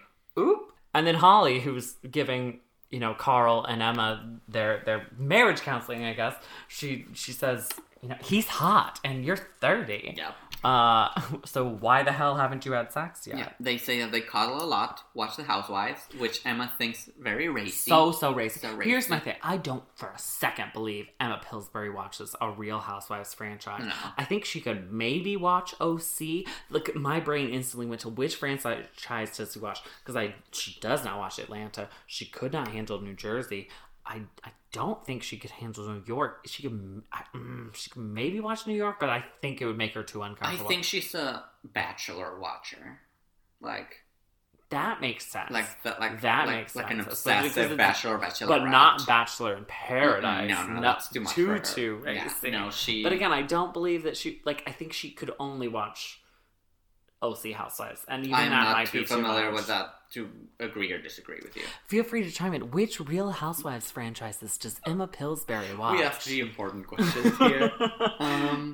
And that every time he tries to touch her, she can basically retract into a laughing fit. Then Holly asks her very blatantly, like, "Do you still have feelings for Will?" And she's like, "I am very confused about my feelings." And Carl's like, "Thank you. You be confused at home. I'm gonna go to a hotel." She'd love that. My contract's up. He left the room. I mean, at least he was like, "You could stay at the condo and I'll stay at a hotel." Yeah, I was like, "Wow." Hey, and word. then John Stamos left, got to his valet, and left. He had backups lined up, I'm sure. Dr. Carl. Carl. Oh yeah, definitely. He's like, "I'm having someone over tonight." Like, he's like fucking Terry Schuster. That'd be iconic. It would.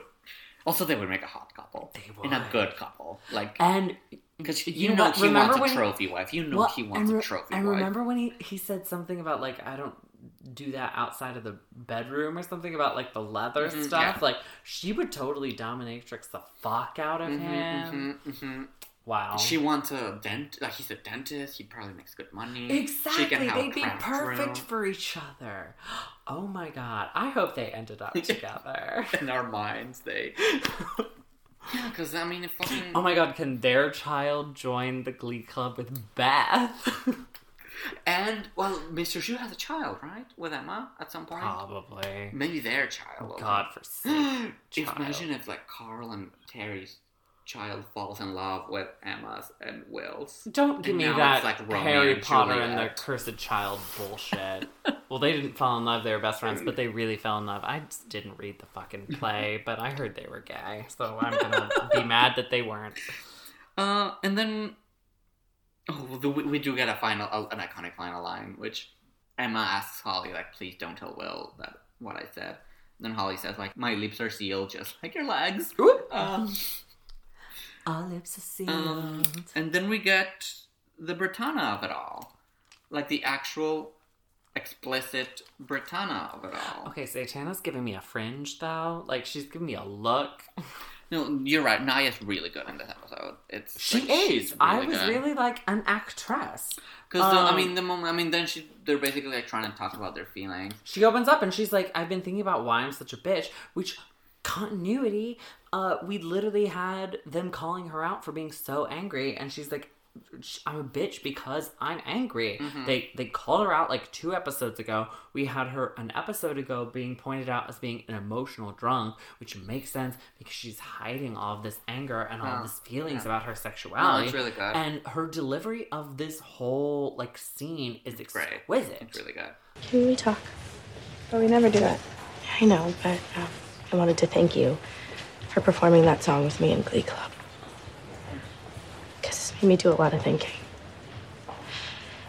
What I've realized is why I'm such a bitch all the time.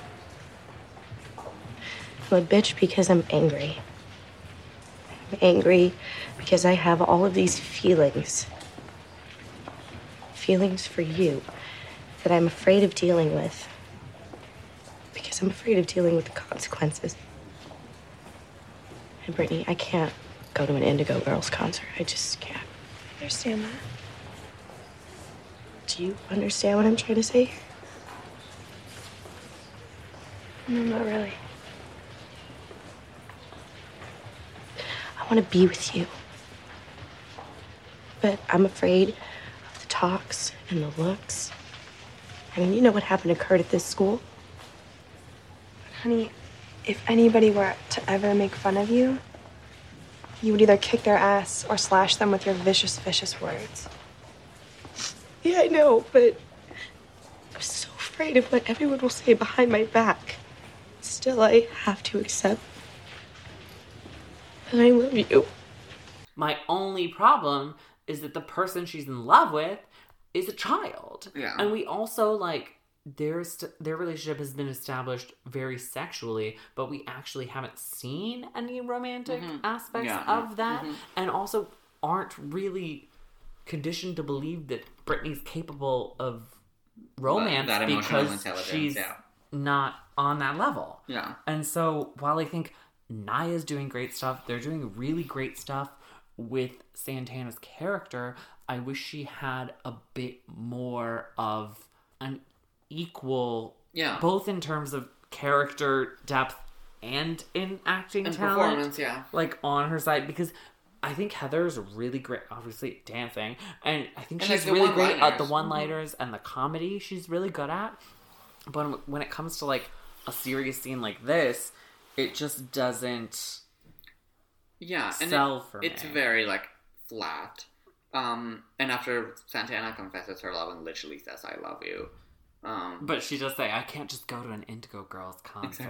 Exactly. she does talk a lot about, like, she literally says, like, Kurt was bullied out of the school, and, like, it's, you know, hard in, like, this like, town, and, like, people look at me differently, and blah, blah, like, blah, I'm blah, more blah. afraid of, like, what people will say behind my back, which is also a great line, and, and Brittany says, like, I love you too, but, like, I can't leave Artie, like, I love him as well, and, like, if we're both single at the same time, like, I am yours. Yeah, she basically says, like, I won't up Artie for you, but, like, if Artie and I break up, like, if you're single, would love to. Yeah. And I'm like, well, that's shitty. Yeah, that's shitty. And that's when Santana says, you know, I didn't realize being fluid could make you be so stuck. Mm-hmm. I was like, wow. And now we have the final meeting of the celibacy. And now we have the final meeting of the Celibacy Club, now run by Rachel, because Emma decided she should spend the hour here to fix her sham of a marriage. Rachel went off. Then they point out that Quinn has a hickey. Yep. We cut, and it's with Finn. They're spending time together and spending the night together. Well, maybe not the night, but they were in bed. Had together. been in bed for quite a while because he freaks out because he thinks her mom's home. Yeah. So this is the reconnection that you were talking about. So apparently they're like fooling around again together. Well, and what made me like not ship Quinn and Finn by the end of this episode is that at the end of the scene, like, we have them reconnecting, we have them having chemistry, but then she turns to him and she's like, you know, this is just in time. We have just enough time, you know, to campaign for prom king and queen, and we're gonna be like on top of it all, and blah blah blah blah. He's like, that's not what all this is about, is it? She's like, no, of course not. But I was like, this is when we. I mean, maybe it's kind of true to Quinn in that, like, she went from being the pregnant girl and she's trying to, like, climb her way back to the top in a kind of way and reestablish, like, in her mind, she was probably going to be prom queen, like, her whatever year of high school before she got pregnant, and so she's trying to reclaim that status. So I get it, but it does feel like, I don't know, I feel like Quinn Fabray, feminist icon, has been lost along the way. Oh, yeah, no, 100%. Also, I think you just, like, gave more story than the show ever and gave her this episode, you know, in depth. Yeah. And then we have Holly and Will are gonna try to actually make it work. As he's practicing Finn-proof choreography for the new direction. She says, I think it's time maybe I find some stability and, like, give this romance thing a try. Because she is transferring to another school, because there were for some algebra. complaints because her sex ed made it difficult for people to watch VeggieTales the same again. So I'm like, why are your teens watching VeggieTales? But okay. And the episode ends as they embrace. Which is curious because, I mean, I know she's back in the episode after next, and I know she's not back after that for a while.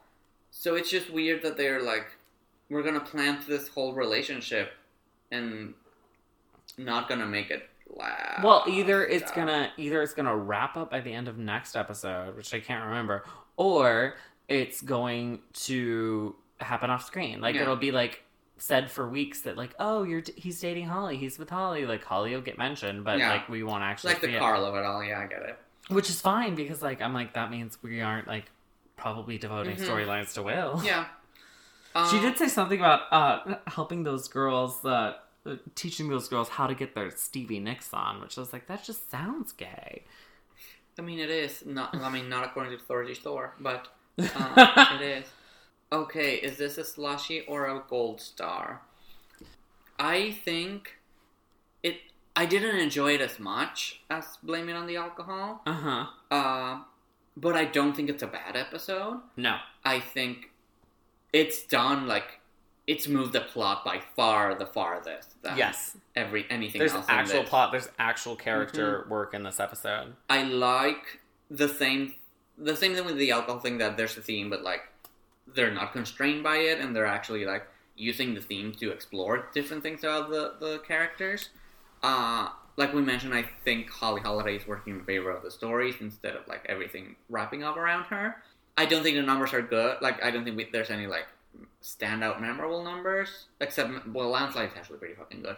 I even like the Kiss Tango. Yes, but I don't think this is as opposed to some of that duets, which I think stands out because of its numbers. I think this stands out mostly because of plot.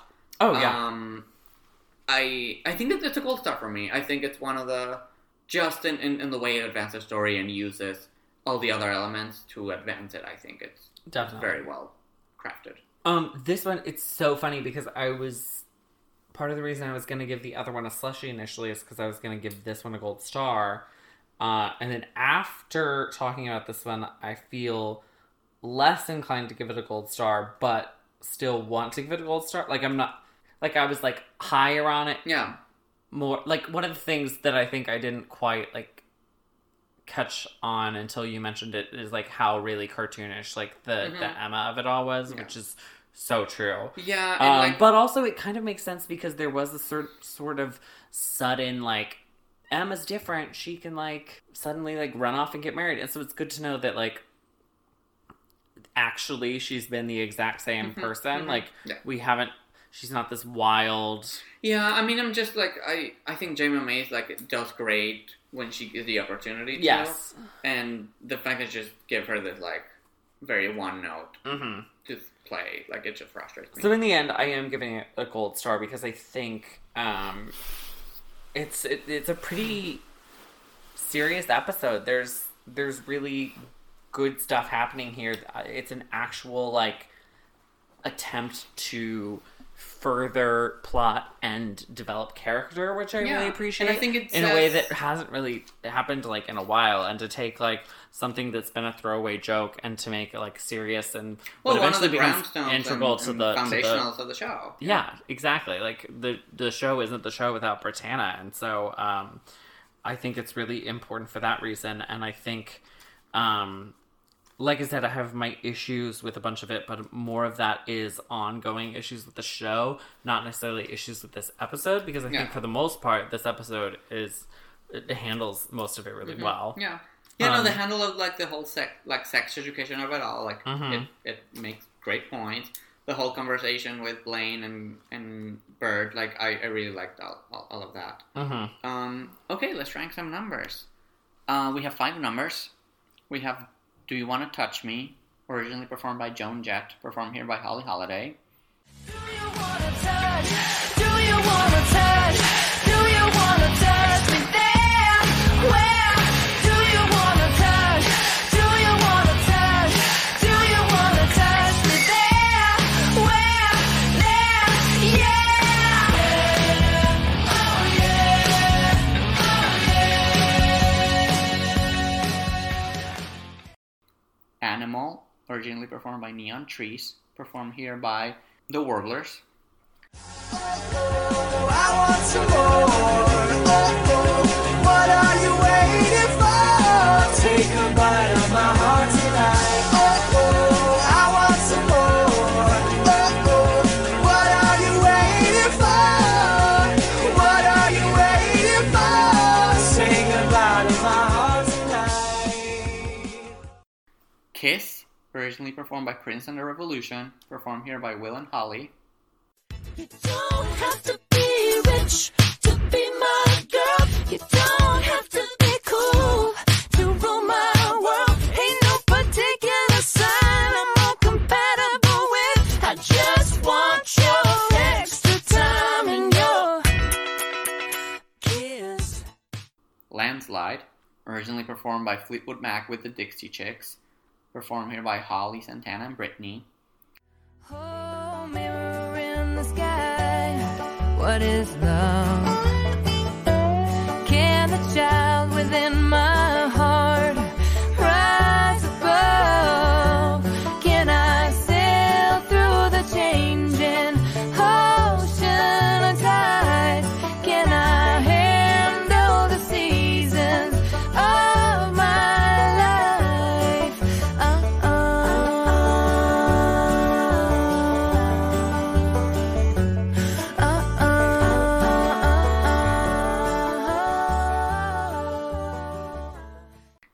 And Afternoon Delight, originally performed by Starland Vocal Band. Jesus. Performed here by Carl, Puck, Rachel, Emma, and Quinn. Thinking of you's working up my appetite. Looking forward to a little afternoon delight. Loving sticks and stones together makes the sparks ignite. And the thought of loving you is getting so excited. Sky rockets in light. Afternoon delight. I'll go top to bottom. I'm gonna give top to Landslide just because I don't want to piss any queer girls off. No, but also, like, for me, I mean, it sounds really good. It's a good recording of the song. For me, the biggest aspect is really, like, Naya's face the whole time. Like, she sells that performance. She really delivers. Like, I was really pleasantly surprised with how much she really delivered throughout this entire episode. And then I will say number 2 is Do You Want to Touch Me? I don't love, like, the context of it all, but it's a fun number. Like, Gwyneth looks hot doing it. She does. It's great. 3 I will give to The Kiss Tango, mainly because I just love the tango of it all. Mhm. Like, I don't need a Matthew Morrison duet, but it's like the one of the least annoyed by him I've been during a number. And I love that. I'll give 4 to Afternoon Delight, just because it's ridiculously iconic, and their outfits and their expressions, and they're so pure and joyous and perfect and blah, blah, blah, blah, blah. And then, I didn't need that not sexy animal warblers performance. So that's where I am. Similarly, well, not quite similarly. My last one is also Animal. Don't tempt me with a sexy warblers number if you're not going to give me a sexy warblers number. Exactly. My number 4 is actually Do You Want to Touch Me? I think it's a good rendition. I think When It Looks Hot. But yeah, I don't know. It wasn't like at the end of the day that memorable for me. It's especially around this episode. Number 3 is Kiss. Great rendition of that song. I love the fantasy aspect of it. I love a Moulin Rouge moment, and will kind of look hot. Number 2 is Afternoon Delight. I think it's ridiculous. You put Afternoon Delight at 2. I can't with you. I love the outfits that they're wearing. I love an Emma number. It's ridiculous that like the glee with which they are performing it. It's just like the glee. It's really like, I don't know, it's fun in the like satirical way that the show can be fun. Yes. And 1 is Landslide. Like it's it's emotional, like has resonance in the plot. It's the lesbian scam of the year. And with that. So now that we have caught up on everything on Glee, here's what you missed not on Glee. We really only have one little news tidbit. Yeah, it's the holidays. News are slow. Yeah, and it's related to The Prom, which is the Broadway musical that Ryan Murphy is making for Netflix. Which is in rehearsals right now. We love it. Yeah, they start filming in a couple of weeks. As previously announced, the cast is Meryl Streep, James Corden, Nicole Kidman, Kerry Washington, Keegan-Michael Key, Andrew Reynolds, and then one bit of casting. Awkwafina, please. Don't forget thank you. Awkwafina. No, well, you know what? Blame the Deadline article that I'm looking at right now, because they are the ones that didn't say her. One bit of casting from a couple weeks ago that we overlooked was Ariana DeBose is going to be playing the role of Alyssa Green, which is what was originally reported to be the Ariana Grande role. Ariana was in the... Oh, this is confusing, because both their names are Ariana. So it's originally reported to be Ariana Grande. It is Ariana DeBose. Ariana DeBose is from the Donna Summer musical. She played Disco Donna. And she's also, we have no choice but to stand, going to be Anita. The Spielberg West Side Story. West Side Story with our queen, Rachel Ziegler. Which is just a new incarnation of Rachel Berry. We can't go into that because we will do it, but we love her. So that was announced a couple weeks ago, and the reason we caught it today is because after a nationwide search, up-and-coming actress Jo Ellen Pellman from The Deuce on HBO landed the lead role in The Prom as Emma, who is the main lesbian teen who inspires these celebrities to end up coming to their high school prom. So I don't watch The Deuce, so I'm not familiar with her, but she looks great. I'm actually really excited about Ariana DeBose. Yeah, that's pretty exciting. As Alyssa and also Green, that confirmed, because I think we talked last time there was a casting announcement that Kerry Washington's role was not. And so she's going to play the stuck-up PTA? Yeah, that kind of cements that Kerry is playing that. I'm actually really excited for this movie. Like, it's gonna be fun. It'll be great. It's gonna be fun. I think it'll be a good time. I mean, you know, I have my annoyances, but those aside, I think it'll be great. Okay, yeah, I think that's everything. Because Thanksgiving break just kind of happened in the middle of this, and nobody's dropping news during that. So let's do our 6 degrees and call it a night. All right, let's do it. Our 6 degrees, as always, is the signature game of this podcast, in which we try to link a member of the Glee cast with another random celebrity. We have to do it in 2 minutes or less. The first minute we go by it on ourselves.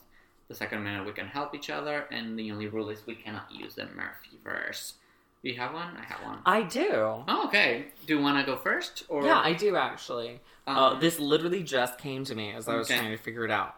So, we have Holly Holiday giving sexy lessons to the New Direction. Yes. Sexy is one of the highlight numbers from the Broadway musical adaptation of Mean Girls, and it's performed by the character Karen Smith, who is, it's basically the Halloween number, being like, Halloween is the day we can dress as sexy as we want and do whatever we want. And obviously, the character of Karen is originally portrayed by none other than our Mamma Mia queen, Amanda Seyfried. So please take me from one Gwyneth Paltrow to one Amanda Seyfried. Okay. Which is probably easy. That's probably easy. Because, again, Amanda's in the Mamma Mia verse, which is easy. Gwyneth was in the... She doesn't remember it, but she was in the Avengers verse. So I just need to connect Amanda. Who in Mamma Mia could be linked to the Murphyverse? Oh, I know. Amanda Seyfried was in the Mamma Mia movies with Dominic Cooper, who played Robert Downey Jr.'s dad. Wait, really? In one of the Captain America films, like in like a flashback? In like, well, when the first Captain America was in like the 40s, I think. He played Robert Downey Jr.'s dad? Or the grandfather. In a Captain America movie? Yeah. Well, Robert Downey like Iron Man's dad. Oh, he's around? Yes. Well, whatever. Dominic Cooper is in the MCU, and Gwyneth Paltrow is also in the MCU. That was lame. Well, yeah. You made I gave you something really gay, and you made it straight. Sometimes straight is easy, you know. Wow. That's what Britney said to Santana. I'm not saying it's better. Oh, he is. He's Howard Stark. Yes. Who knew? Yes. That's so boring, Jorge. I am Could have sorry. gone through Big Love. I'd have gone through Big Love. Have been recording for 2.5 hours. We have. No, my I need mind to get is going. melting. Okay, so I have one for you. So, in the episode Blame It on the Alcohol, Rachel is trying to live a little in order to further her songwriting career. Wow. An example she uses as someone she aspires and someone whose audio cues we drop is one Miss Carole King. Oh, my queen. So, I'm going to ask you to link Lea Michele with Carole King. Okay, this should be easy because Carole King was played by Tony Award winner Jessie Mueller on Broadway in Waitress, which gives me... Did I really just say in Waitress? That's hilarious. In Beautiful, the Carole King musical, because I was thinking ahead of myself, because obviously where I'm going to take that is Waitress, which gives me Kimiko Glenn and Orange is the New Black, which gives me Keela Settle and Greatest Showman, but it also gives me Catherine McPhee and Smash. Who in Smash can get me to...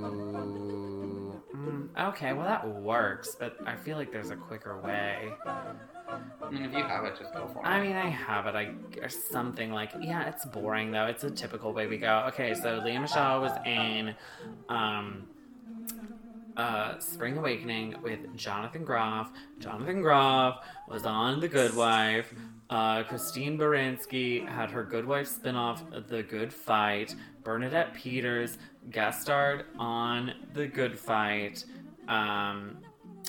Bernadette Peters plays Megan Hilty's mom in Smash. Catherine McPhee plays Megan Hilty's rival in Smash. I'm way over 6, but I don't give a flying fuck. Stop me. Arrest me. And then Catherine McPhee was in Waitress on the West End and on Broadway, and Jessie Mueller, who played Carole King on Broadway, originated the role of Jenna in Waitress. Boop, yes, ba-doop. that's like 12 degrees of separation. But I was gonna give you Jessie Mueller, but I figured you would get to Jessie Mueller from Carole King. Yeah, I mean, so I just added a step. I felt like the way I went, unless we wanted to go of the way of who else was at the Kennedy Center Honors perform? Well, I was gonna think the VH1 Divas live with iconic Gloria and Mariah and Celine and all those. There's probably some shortcut. Like I said, either Orange is the New Black or... I'm sure there is, but you found it, so it's... Tweet at us. We love a scenic route. Yes. So that's our episode. If you can shorten it, let me know. Please let us know. So that's our episode. This actually may be our last regular episode of 2019. Yes, because Jorge's traveling, I'm traveling... It's Christmas time, y'all. And we're gonna have some guests for future episodes, so we ain't got to plan all that. So because there's still plenty to be excited about. This year. Yeah, and like I said, this is our last regular episode. So you can find us in Apple Podcasts, Spotify, Google Play, and Stitcher. Please leave a 5-star review on iTunes. We may read it. Leave us a 6 degrees test. We may do it. You can find us on Twitter at GleeWinePod, and you can find me personally there at ColorMeJorge. And you can find me on Twitter and Instagram at as_seen on TV. As always, we want to thank Aaron Rodriguez for his beautiful artwork. You can find him on Instagram at TallPaleAaron. And I think it's your turn to leave with an outro. I went on a journey this episode in terms of outro song selection. Because my first thought was I wanted to do Look What I Found from A Star Is Born because of the whole Carole King, Sarah Bareilles singer-songwriter vibe that Rachel had going. And plus she was alone in her house because her rich gay dads were cruising. Then I was like, should I do Sexy from Mean Girls? Which obviously I tied into my 6 degrees, so I'm not going to do it anymore, though it would have been perfect. What I landed on is an iconic number from Grease 2, Reproduction, which is all about sex education. Yeah, our second Grease 2 number. It's the outro. It's a number that this episode desperately could have used. Yeah, because I think I said this a little bit, I loved the self-awareness of this episode, especially when they specifically called out things like, Finn, you thought you got your girl pregnant with This would have been perfect for this episode. But yeah, I loved those moments where, Holly's like, so you thought you got your girlfriend pregnant from a jacuzzi? And he's like, Yeah. So I think they all could have used this number. So we leave you with this number from Grease 2. Wow. And we will see you very soon. Okay, bye. Reproduction. Reproduction. Put your polytube to work. Reproduction. Reproduction. Make my steaming go berserk. Reproduction. I don't think they even know what a pistol is. I got your pistol right here. Where does the pollen go?